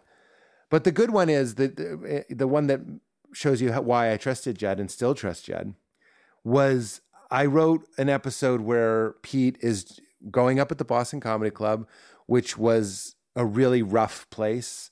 Oh, I know. And all of the comedians said, they said the hard C word. It was normal. Like every other set, someone was saying the hard C word, the hard F word, and I don't mean fuck. Like weird shit. And I don't even mean in a good way or like a cool Lenny Bruce way. A lot of it was just lazy, bad comedy. Yeah. And I'm not saying I was brilliant, but I was clean. So I was sticking out. Yeah. And I was like, okay, so my parents are in town. Let's have them do something that happens on TV, but doesn't often really happen in real life. We're going to have them go to see Pete. And I was like, I feel like my character is getting kicked in the balls so much. Let's throw him a bone. His mom will say, you were funny. Like, you did a great job. But there's the horror that she has to sit through Jason, the club owner, talking about whatever, cum gutters or whatever. Yeah. There's also, as a writer, I would go, another comic comes up after and goes, oh, that's who you want as your audience? Your fucking mom? Great job. Yeah, nice. Exactly. I mean, that's honestly Pete's problem in a nutshell, is that he's still trying to do comedy that his mother, I would even say that his mommy would like. Right. Yeah. And that was something I had to overcome. And I think that's a death that we all have to, not to sound too much like Joseph Campbell, but there is a death. You have to die to your innocence and you have to be reborn as a grown-up. Right, like your mom's dead. Yeah. Well, we said that on here before. That's like famous advice. Like, is like it? I've never heard it. Yeah. Right, like your mom's dead is brilliant. Yeah. I like Anne Lamott. If they wanted us to speak better of them, they should have behaved better. So yeah, please continue because I feel like we derailed you. No, you didn't derail. I'm feeling clear today, and because I have good levels of anxiety, or as Mulaney used to call it, free cocaine. Anxiety was our free cocaine. I know with what he's going through, that might not be in the best taste, but this was 20 years ago. Again, nobody's listening. It's okay. I just don't want people to think I'm making fun of his addiction. He did say that to me, and I still think of it. No, it's a nice Okay, my pitch was that she doesn't like Jason and she likes Pete. And honestly, in that case, I'm a little self-serving. You know what I mean? Mm-hmm. It's when people write movies about their life and they have them say what they wish they had said or whatever. Yeah. Right. And Judges had a very interesting, he would always turn the screw just not even 10 degrees, but it was always an important 10 degrees. And he said, or your mom didn't like your set and she liked Jason because at least Jason had something to say. And I was like, okay, that's not what would happen. My mom would have said, Petey, sweetie, you're the gift of this place. You're the light of this place. Those other people were just awful. I'm so sorry you have to be here, but at least, my precious boy, you're so talented. And she would have hugged me. Was your mother Zsa Zsa Gabor? Yes. Yes. In a sparkly dress with a little too low of a V-neck. But I thought that was right on because entertainment so often comes down to surprise. And now that I know that, like, you would have seen my mom being like, you're a good boy coming. You disagree? You were right. No, you were right. I was right? Emotionally, it's so much more satisfying for someone struggling to finally get their mother to say... You're in every writer's room I'm in from now on. You have my blessing. Then this fucking guy who's an ancillary character you don't care about, it's totally unrealistic anyone's mom would go for that. So as an audience, you're not going to feel it. Whereas, like, I was almost welling up when you were telling me about your mom dragging herself to this filthy fucking neighborhood and telling you, hey, I haven't seen it to this point, and now I'm fucking tearing up. You have something. Yeah. That's fucking real emotion that everyone wants to hear that. No one wants to watch something and see their mom like some other guy. That's fucking absurd. Fuck you, Judd. Get out of here. You're not going to like it because... Go back to set. You're not allowed in here. I always would pitch these moments... Okay, so season 2 opens, season 1 ends where Pete and Allie break up. And that is the relationship that I don't ultimately think works for them, but it's the right relationship for them now. And Pete is now back from the road. He has longer hair because he was just road mode like an assassin. He has a dumb cool guy jacket that he thinks he can pull off because he's been the king of Iowa City. And he goes up at the cellar and he eats shit. He realizes that he has what we call too much road on him. You're not interesting anymore. And he does badly. And that is 100% the story that I pitched and I wrote and I liked it. And we all wrote, but that was my desire. Right. But I had it that Allie, so Pete's getting kicked in the balls the entire episode. And Goldie, I know you're going to love this because I know your heart now. But at least his girlfriend, his ex-girlfriend, who secretly, they still secretly love each other. I don't know if it's romantic, but they care about each other. She says, whether or not it was a good, I don't think she says it was a good set, but she says something encouraging to him. Yeah. Something beautiful. Yeah. That Pete gets this little breadcrumb that even though New York City will kick you over and over and over and over at your lowest moment, and this is how I see the universe working, there's an unexpected morsel of love given to you. And that's everyone that starts in comedy knows that anyone that's still doing comedy was lucky enough to get those morsels where you're just cherished for a second, just a second. Someone's tender to you just for a second. Yep. And Judd was on set that day and he said, or Pete's on tilt and they have a fight. And that's what we did. Oh, no. Wow. And it was hard for me to do. I really wanted, because I love Jamie Lee, who plays Allie. there's real love there. And that's one of the reasons why she and I worked on camera, I think, or I believe, is because we really do love each other. So it's like you would feel this. I was in those scenes. There were two things happening. I was myself making a TV show, not a bad set, but the stress of making a TV show. And there's my actual friend who actually loves me, telling me to hang in there. It's like, art imitating life. But forget that. It's just a hack for acting. I can receive it and have real emotion on camera. And instead it turned into I don't even remember the fight, but it was really, it was like there was, and again, Judd will not hear this, but it's not just loyalty, and it's not just I agree with the highest ranking executive in the room, which is a Family Guy joke. It's not just that. Crashing was a real experiment in control, and I made a decision to have a sensei. I made a decision to have a guru. And if you like Zen, you know that stories of Zen are filled with gurus making them do absurd things that they would never want to break them. Was Artie Lang a part of that? Because I love him from, all his Howard Stern, that stuff. I would get to work at Kilborn and stay in my car to finish listening to him. And you'd be late. And so I loved those episodes. I loved the way you used him. And I'm not trying to get give me a good Artie story, but I'm wondering, you take that piece of talent on, and then your job is getting that person to camera, and the use of him I thought was great. But it is a test. I'm glad, Goldie, because here we are. We're back. If it's a scoreboard, we're back one for Judd on your scoreboard, because the pilot I wrote for Crashing, I rewrote it 6 times. It's I was really in my fighting weight for writing. Yeah. And you guys know what that's like when I was invincible. No. Barely know it. But I can still bang out a pilot. I'm very proud. I'm a very fast writer, and I can do it very quickly. But that was a time when not only would I write the pilot quickly, I would rewrite it quickly. So, and it would change completely. And I wrote it 6 times. That means I wrote 6 40-page pilots before we even settled on the one that we sold. And they weren't small changes. They were completely different because I would change not the guest, but I would change who Pete was crashing with.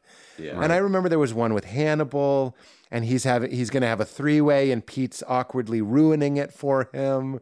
There was one with Amy Schumer, and they girl out, they lean into feminine energy. He's recently divorced, and Pete realizes that he misses the type of warmth that you get from sleepover energy. Right. I don't even remember what the first one was. There was Kumail probably, but it wasn't until Judd cast Artie. He said it should be Artie. But that's who it would be in real life. That's the only person who would really put up with it. Absolutely. And it was the only salty enough to my sweet. It was the right amount of damage. Judd said the scene in the pizza place is like Pete's talking to the ghost of Christmas future. Here's a kid that thinks comedy is going to... And by the way, I'm not one of these people that's it's going to chew you up and spit you out. I think comedy is a wonderful vehicle for a life well lived. And you can't believe that the audience loves you, but you can use it as a means to learn to love yourself and to love your feelings and to love your thoughts and all that sort of stuff. But anyway, so I don't think it necessarily chews you up and spits you out. But here's a guy coming into comedy and really believing it's going to fix him and solve him. And Artie's going watch out. Sometimes you're trying to buy cocaine in between scenes at Mad TV or whatever. Right. So Judd was absolutely right. But now, Goldie, one third one where this is the one where I'm if you want to laugh, you can listen to the DVD commentary. You'll have to buy a DVD player first, but you can listen to the DVD Blu-ray commentary of the last season of Crashing. And Judd and I are watching the finale.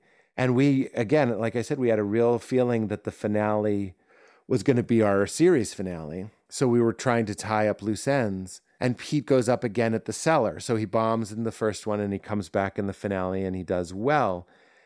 And we shot that a bunch of different ways. That's one of Judd's big things is shoot alts, not just joke alts, but emotional alts. Shoot one where it's good, shoot one where it's bad, shoot one where you do a joke, shoot one where you're riffing. And we did a take, guys, I'm a little, like I have that like French, there's got to be a word in French for it, where I'm like sad and it sort of feels like a cut. You know? Yeah. It's a regret d'esprit. The regret d'esprit. I don't know. Yeah. It might be just nostalgia. I get that from Mad Men. We all love Mad Men, where he goes, it comes from a word that means a wound, the memory of a wound. And I'm emotional remembering it. But and it's also a little bit of an ego trip, though, because I riffed it. So it's hard to separate that. And that's what you need a good EP for, a co-creator for, is he can see it objectively. But I still think it would have been better with this. Pete goes up, and obviously he's religious the whole time. And I riffed this thing about belief, about how none of us know what's going on. And how I love this already. I know. And how I miss the me that had answers. And I'm afraid and I'm alone, but at least we're together. Like we're on this rock in space and it's so confusing, but at least we're here together, sort of thing. And I made it funny. Yeah. I told a story about how and this is true, I saw this kid walking out of like Superman, one of the Superman movies. And he said to his dad, he goes, "How did that man fly?" And the dad didn't even think about it. He just said, "Computers." And I was like, isn't that what we're doing? Computers isn't an answer, and God is not an answer. It's an invitation to dig deeper. It's the beginning. It's not the end. It's hard for me to even talk about this. It's so beautiful. And I said all that, and I made... It was like 11 a.m. in a hot room. You can't run the AC. And there's these background actors who, in my experience, were notoriously hard to get going and act like a crowd. And it was like you could hear a pin drop. And I got off stage and my wife was crying and Judah was crying. And it was just one of the most gorgeous things that had ever happened. And we fucking filmed it with 3 cameras on film. And we put it in the episode. It's Pete. Pete gets passed at the cellar, not because he was funny, because he figured something out. And not only did I figure it out, I figured it out in real time on film. Like we filmed it without planning it. Like that morning, I think I jotted down computers, like that story. Like I knew that would play into it. But it was really, really special. And we put it in the edit. And I'm embarrassed to admit this, but I said, my wife was there. Val would often come to the edit. She had great instincts, really a brilliant producer in the making. I'm not just saying that. Like she's got great instincts. And I said to the editor, I was like, this is the best thing we've ever done. And I know I've yielded a lot. Right. But I will fight to make sure this stays in there. Because we're all crying. You know, we watched it and we all cried. Yeah. And Judd comes in and he watched it and he summarily, it's not often you get to use the word summarily, good use. Goes, Pete he should just kill. It's too long.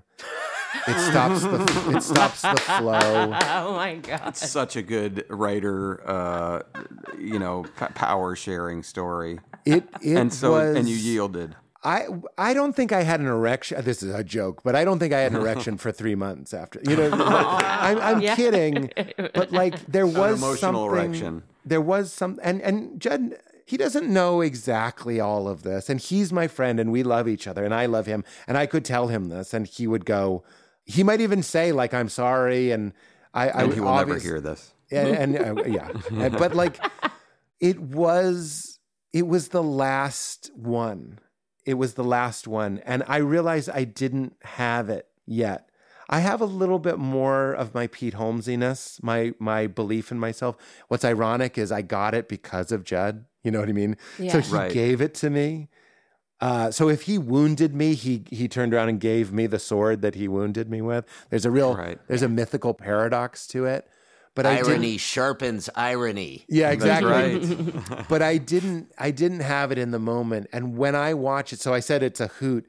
You can hear me fighting back emotion and probably nausea when I maybe even child of alcoholic sort of good boy mention that Judd wanted a different ending. And I might have even been like, and this does work. And it does. Yeah. It just, and the reason Judd gave me was it's too evolved. He said it was too long and it broke the flow, and no one wants to see that. You got to keep moving. A lot of his notes were because you have to keep moving. But he also said it's too evolved. Pete, there's nowhere for him to go. If he says that, and he was thinking of season 4, there's nowhere for Pete to evolve to. He's reached his mini enlightenment, and he will no longer need to grow. But if we had both known that it was the last episode, maybe I could have said, but it's the last episode. It's done. Right. Let Pete finish. Yeah. Right. I could not disagree with him more. I would say just make sure the lens caps aren't on the cameraman and get the fuck out of here. Because the way he could grow is you just come back and it's like, fuck, I was wrong that night. Like, you just go, that's a moment. Yeah, I thought I had it solved, and it squirmed out under my heel again. I'm sure there are great stories of times when someone did finally. Imagine if I did say, like, I haven't done this in 4 years, so you have to understand how much this means to me. I didn't grow up in a family of fighting like that. If it's fight, flight, freeze, it was freeze. Yeah, but by the way, for season 4, just while we're pitching on it, because I think in the moment, if you say, no, Judd, season 4 now, Pete is suddenly, as we begin the season, he's known now to other comics as like, hey, this is the comic who figured it out. And then Pete goes through season 4 thinking like, I may have figured it out for a moment, but I'm a fraud. Like, everybody's coming to look to me for like this enlightened new guy who figured it out. And it's like, I did for a fleeting moment, and now like I'm Mad just the Men, same Pete. Where Don, I'm hugely influenced by Mad Men. In fact, if you ever watched Crashing With Me, I could point out when I'm doing John Hamm. Yeah. Because I learned or just ripped some of his faces and stuff, and other actors. But when Don Draper says to Roger Sterling, what happened to your enlightenment? And he goes, it wore off. And as someone who's had absolute 100%, I'm not saying this to brag, although let's be honest, of course my ego loves this. So yes, it's bragging. Let's not be false. But I've had absolute moments of what you'd call unitive consciousness. And then, a few months later, I can't find the keys and I'm mad. Yeah. Or I have a Tesla now and there's a dash cam and I'm always like, man, I don't want the footage released. Or honestly, to be real, hackers don't waste your time, because I just decidedly was like, stop doing that. Because in my old car, I would just be like, fuck you, that's where the demons came out. And now I'm like, hello, Elon. Hello. Good to be here. Say hello to your kids for me. They keep growing by the day. Well, Pete, Jesus, we've kept you here for a really long time. And I can tell you, this discussion was so great. I have never seen Goldie react to a guest in this way. You guys are kindred spirits. It was lovely to see that interaction. I want to say this man's a genius. Like, as someone who's met a lot of people and talked to a lot of... Dude, you're a fucking genius of this, and I appreciate you coming on. I don't want to interrupt you, Alec. I'm sorry, but... No. Like, he's operating... I hope people who listen to this appreciate the level you're operating on. Yeah. Yes. Comedically. Because I certainly go, wow, my brain is like a fucking desiccated almond compared to yours. Like, the serotonin must just be like flowing freely. And it was a pleasure. I really appreciate that. And I do want to say, and I don't just want to, like, for real, that I received that and I love it. It's not always like this. I was excited to talk. I love you, Alec. I wanted to do the show. I'm happy to do it. So I get lit up and talk to the writers on Crashing. There were days where you're just like, broken. Of course. So Shiny Pete is great or whatever, but we're all a bunch of different versions of ourselves. And I'm glad this one showed up today, because I like him the best too. Yeah. Well, we love him. Just before you get too high, you're never gonna please Alec, and he's sort of a Mr. Ripley, and it's all part of a bigger scam. You know what is a career goal? Look at his glasses. Did he used to wear those glasses? No. Who's been wearing these glasses? This for 10, 15 years. Oh, me. And then now, slowly. These are from CVS. CVS readers, my friend. I'm not even cool. Okay. CVS chic. I'm going to say two things. Yeah. One, please. I've always wanted to be somebody on Family. This is fake. Don't take it as a real task. On Family Guy who is made fun of, but then it's their real voice. Like I think Andy Dick has done that and stuff. Yes. But they're like, I haven't been this full of myself since Pete Holmes stayed at home and watched his own special or something. And it's me, but it's like really me laughing. Yeah. I always look in the credits to see if it's them. And I'm always like, good for them. You know what I mean? Yes. Says a lot about them. Cool.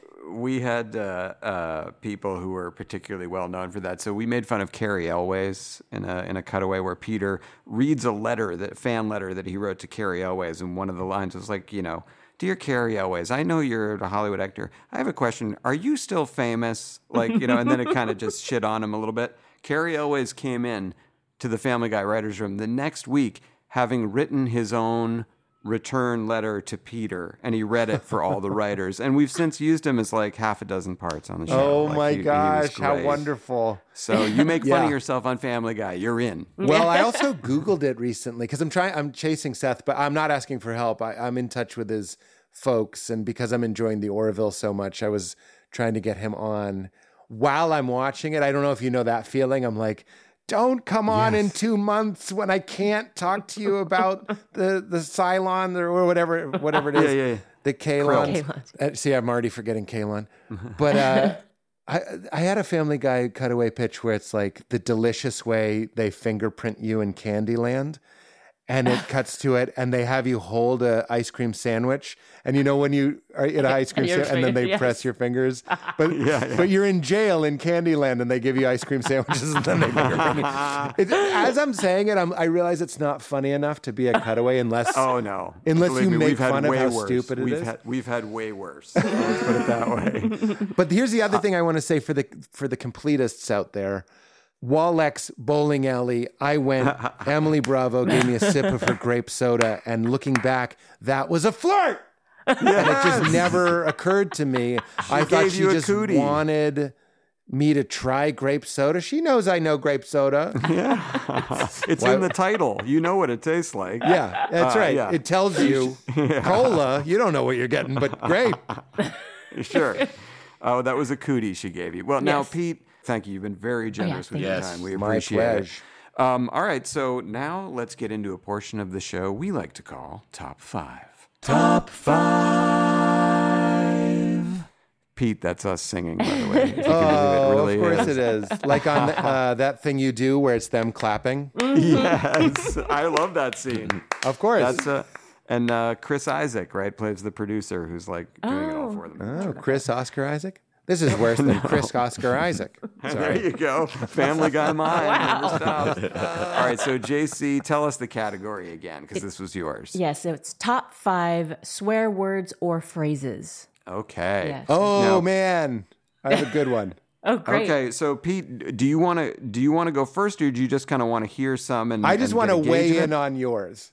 Okay, yeah. Can I do that? That's great. But here's what I'm going to offer before you even influence me at all. Yeah, okay. That my number one, that no one else says, it's part of why I like it, is shit on a dick. I really think if shit on a dick was a catchphrase on Breaking Bad or something, people would be all over the place. Find the pleasure of shit on a dick. It's just so good. But I'm also a Mamet lover, and I wish cocksucker wasn't kind of misogynistic and homophobic at the same time, because you can't beat the K sound, cocksucker, especially in a Boston accent. Cocksucker. Fucking cocksucker. Let's not start bagging on misogynistic and homophobic before we get to our lists here. I know. We may be crossing both bridges. Yeah. All right, JC, do you want to start? Do you want to go last? Who I don't want to go last. Maybe Goldie will go last since it's his next week. He's going to do the Can I say something else, Alec? Sure. I would argue that fuck you is both misogynistic and homophobic. You know why? Why? Real quick. We, in this country, we don't respect things that get fucked. So when I say fuck you, I'm actually saying you are the receiver. You receive me. You're the deer that I eat, but you're also the thing that I You're fuck. a bottom. And it's very like dismissive. It's like I fuck, and the emphasis is on what does the fucking. And when you say, like Eleni Bruce beat us to this, but like there's something about we don't like things that receive or make space for things physically, but also just emotionally. Like we find it very weak to be like, Jesus. How many of your relatives in Boston go, oh, and how did that make you feel? Like as if it's a joke that you would receive me, that you would let me fuck you with my feelings. Like that's such a great point. And I love that your Boston accent requires you sticking your tongue through your teeth. A lot of Conan always says, my Peter, it's your father speaking. He always says, is your father Peter Griffin? He always says that. That's great. So he is aware of the show. All right. So I'll get us started off here. And I'll just start with a real, honoring my Jewish heritage here. I'm going to say number 5, schmuck. It's kind of just it's a good one. It's serviceable. It's a good McDonald's on the side of the highway when you're hungry. Schmuck. Yes, schmuck. Number 4, great phrase, Jesus fucking Christ. Yes. I say that all the time. And Pete, I know you're, you've had your own relationship with religion. Jesus fucking Christ just kind of, it expresses such a state of dismay that I find myself in. As often. Garrison Keillor says, it filled a blank in my vocabulary. And when I allowed myself to say it, I also would add to it just, Jesus is just so different from shit or fuck or, my goodness. That a lot. It's just, wow. Oh, Jesus. All right, Garrison Keillor, thank you for that. Was he the one who walked into the ocean? No, that was Spalding Gray. Sorry, I got those guys confused. All right, number 3. And here you referred to this word earlier, the hard C word, cunt. Cunt. It's like, and honestly, HBO did a lot with this word because Deadwood, they had the character Al Swearingen, who was the lead character. And he would often refer to the women who worked in the brothel there as loopy cunt, which I always thought was funny. It's like, you loopy cunt. And then Uncle Junior on The Sopranos, when something bad would happen, he'd say, sister's cunt. Which was also funny. My God. And there's also a terrible, like, again, watching things to be offended. In The Departed, Jack Nicholson said it was never hard for me to get. Right. That's a tough way one to say that. It's a hard one. It makes it sound like an item on the menu, which is gross. We're all feeling that, Jack. Yeah. And that was a riff. I'm just kidding. And Judd wanted to take it out. He was right. Judd wanted to have Jack getting his chest hair waxed. Okay. Can you imagine? 2. He slowly turns into Christian Slater. Number 2 for me is dipshit. I love dipshits. Oh, that's good. That's a retro. Yeah. Yeah. I love just calling someone a dipshit. It's so great. dismissive. Fantastic. And number 1, it's serviceable. It gets you everywhere you want to be is fucking asshole. Okay. I think and again, Pete, you referred to, your Elon Musk listening device. Like I say fucking asshole on the road. The over under is 1.5 per times that I'm in the car. So that's my list. Nice. JC, why don't you take it away? It's a great list. Okay, so my number 5, it's not like this isn't a body shaming thing, but the term bitch tits. So it's like, have you been I can't believe that's your of me? number 5. Number 5. How are we going to top bitch tit? I know it. I love. Wait, just because you say it's not a body shaming thing, does that just make it so? Yeah, it just looks like sometimes I say it like fucking bitch tits, or that guy's got a good set of bitch tits, or it's like, it's so. Okay, let's move on to number 4 is twat. It's like that guy's good a twat. Across the pond. Twat is great. Yes. Also very British. Yes, twat. Also, British people watched Deadwood and thought it was a PG-13 show. They didn't even notice that it was bad. They were like, Mom, get in here. This cunt's saying cunt a lot. She's like, what the cunt are you saying? That's a Family Guy cutaway. That's good. Let's watch Swearingen. It's like when they aired Deadwood in Great Britain and no one even thought it was dirty. Hey, Ma, get your... I won't even say it. I don't want audio of me saying that. Get your loopy cunt in there. Number 3 is I guess I use this when you can't find a reason why somebody did something in particular. It's because they're a little bitch. Like, again, bitch. Like, because they're a little bitch. These are great. I think you're being very honest. And little bitch. She is. She sure is. When you edit audio for a living and you have to listen to people all day, you must have the darkest thoughts. Little bitch is a knife in your boot that you forgot you had. And you're in a fight and you're on the ground and you're losing and then you go, you little bitch. Oh, no. I can cut this guy's ear off. Yes. Exactly. Wow. I say this one on a nightly basis because I play a lot of Call of Duty, and when I murder somebody, I call them a shit cunt. Get the fuck out of here, you shit cunt. So yours are so hard edged. I love it. Really intense. This is so extreme. I love it. And then my number one, which is like, use this phrase responsibly. Because... Wait, can I guess? You fucking sulkin'. Shut up. God damn it. It's just... Sorry. Just fuck it. It's just the overall, fuck it. It's like... Fuck it. Yeah. I took a test, an ADD test. I wanted to see if I have ADD. I'm actually going back today. And you have to hit the space bar every time there's a letter on the screen, but not when there's an X. And I'm in a doctor's office, and I was just going, fuck my face, fuck you, fuck you, X, fuck it, over and over. Exactly. And the technician came in, his name's Parker, and he went, I hear it every day. Every day. I've taken that test. I know that test. People cursing the machine. I had to. Great. Yeah. All right, let's get to Goldie's list. It's impossible to follow JC. Sorry. I know, that was tough.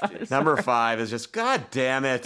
Yeah, I love that. I love that. I'm pushing to get God damn it on Family Guy, and they used God damn it on a CBS on Sunday night at 8:30. Somebody said God damn it, and I'm like on a quest now because I love that word, and to have Peter say God damn it just is in his vocabulary. God damn it. Yep. There it is. There it is. Yeah. When Seth retires, you got the part. Right.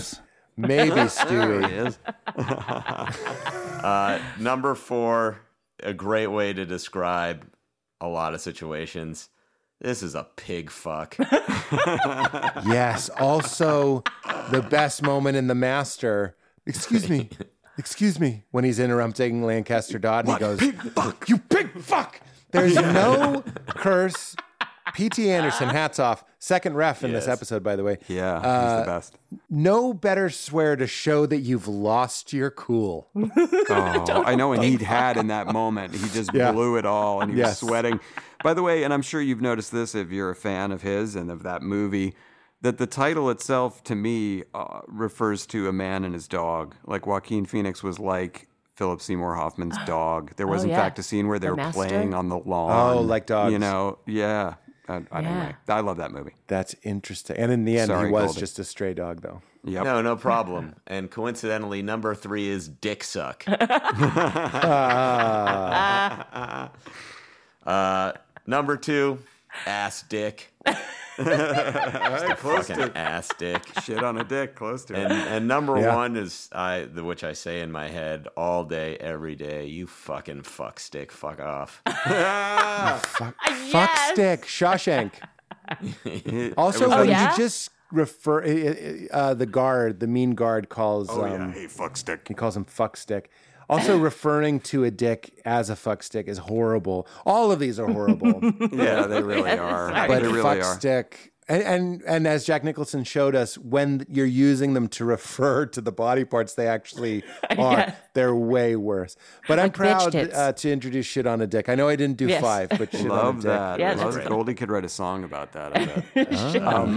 So, all right, you know what? I want to close it quickly while Pete's still here. Let's end the show like we do every week on a high note.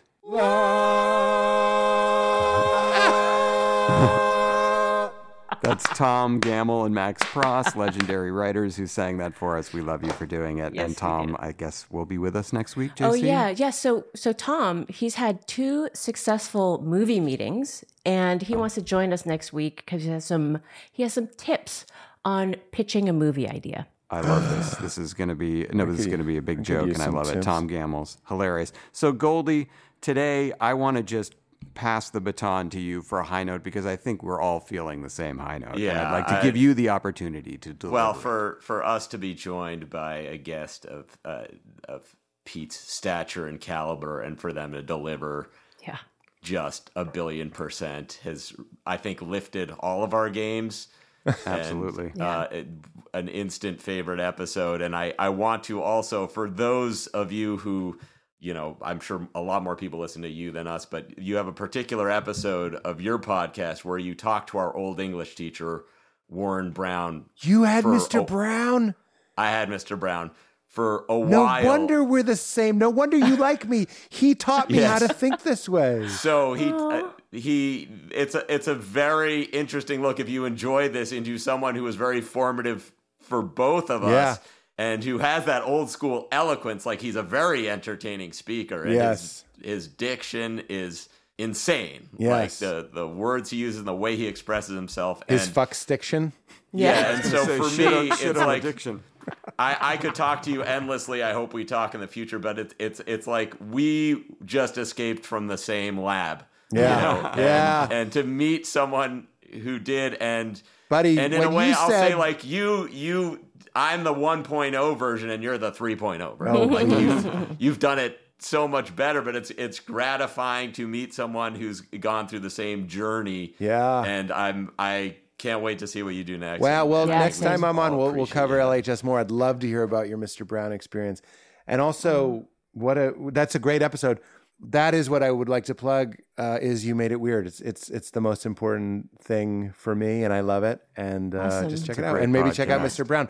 Because you know why it's good to plug that one? Because people would skip that one. You know what I mean? They'll listen to Adam Sandler. And Adam Sandler was a good guest, but it's like, Mr. Brown is like, would you like to have your heart filled? Like, would you like to remember what it's like to be in awe of the world and remember that you can create art yourself? And it was like inspiring and sort of beautiful, if I may. So don't skip the small guests. Those are often the best ones. That's awesome. Pete Holmes, thank you so much for being here. You Made It Weird is the podcast. Mr. Brown. Goldie, what do you got for us next week for top 5?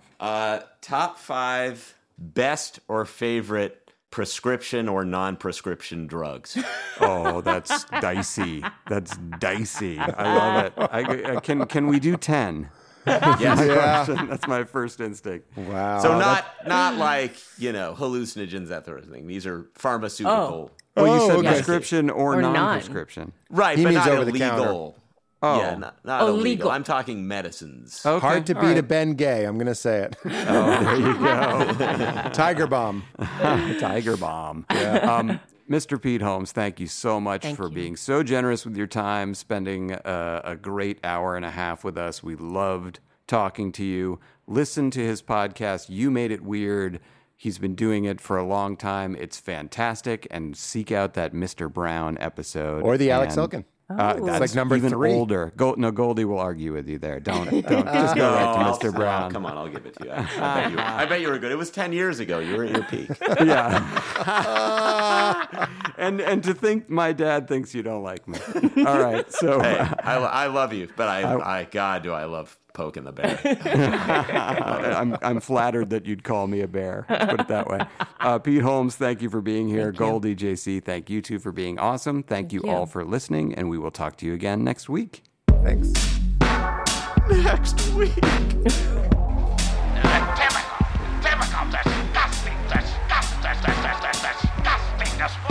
That was fun. And it starts right now.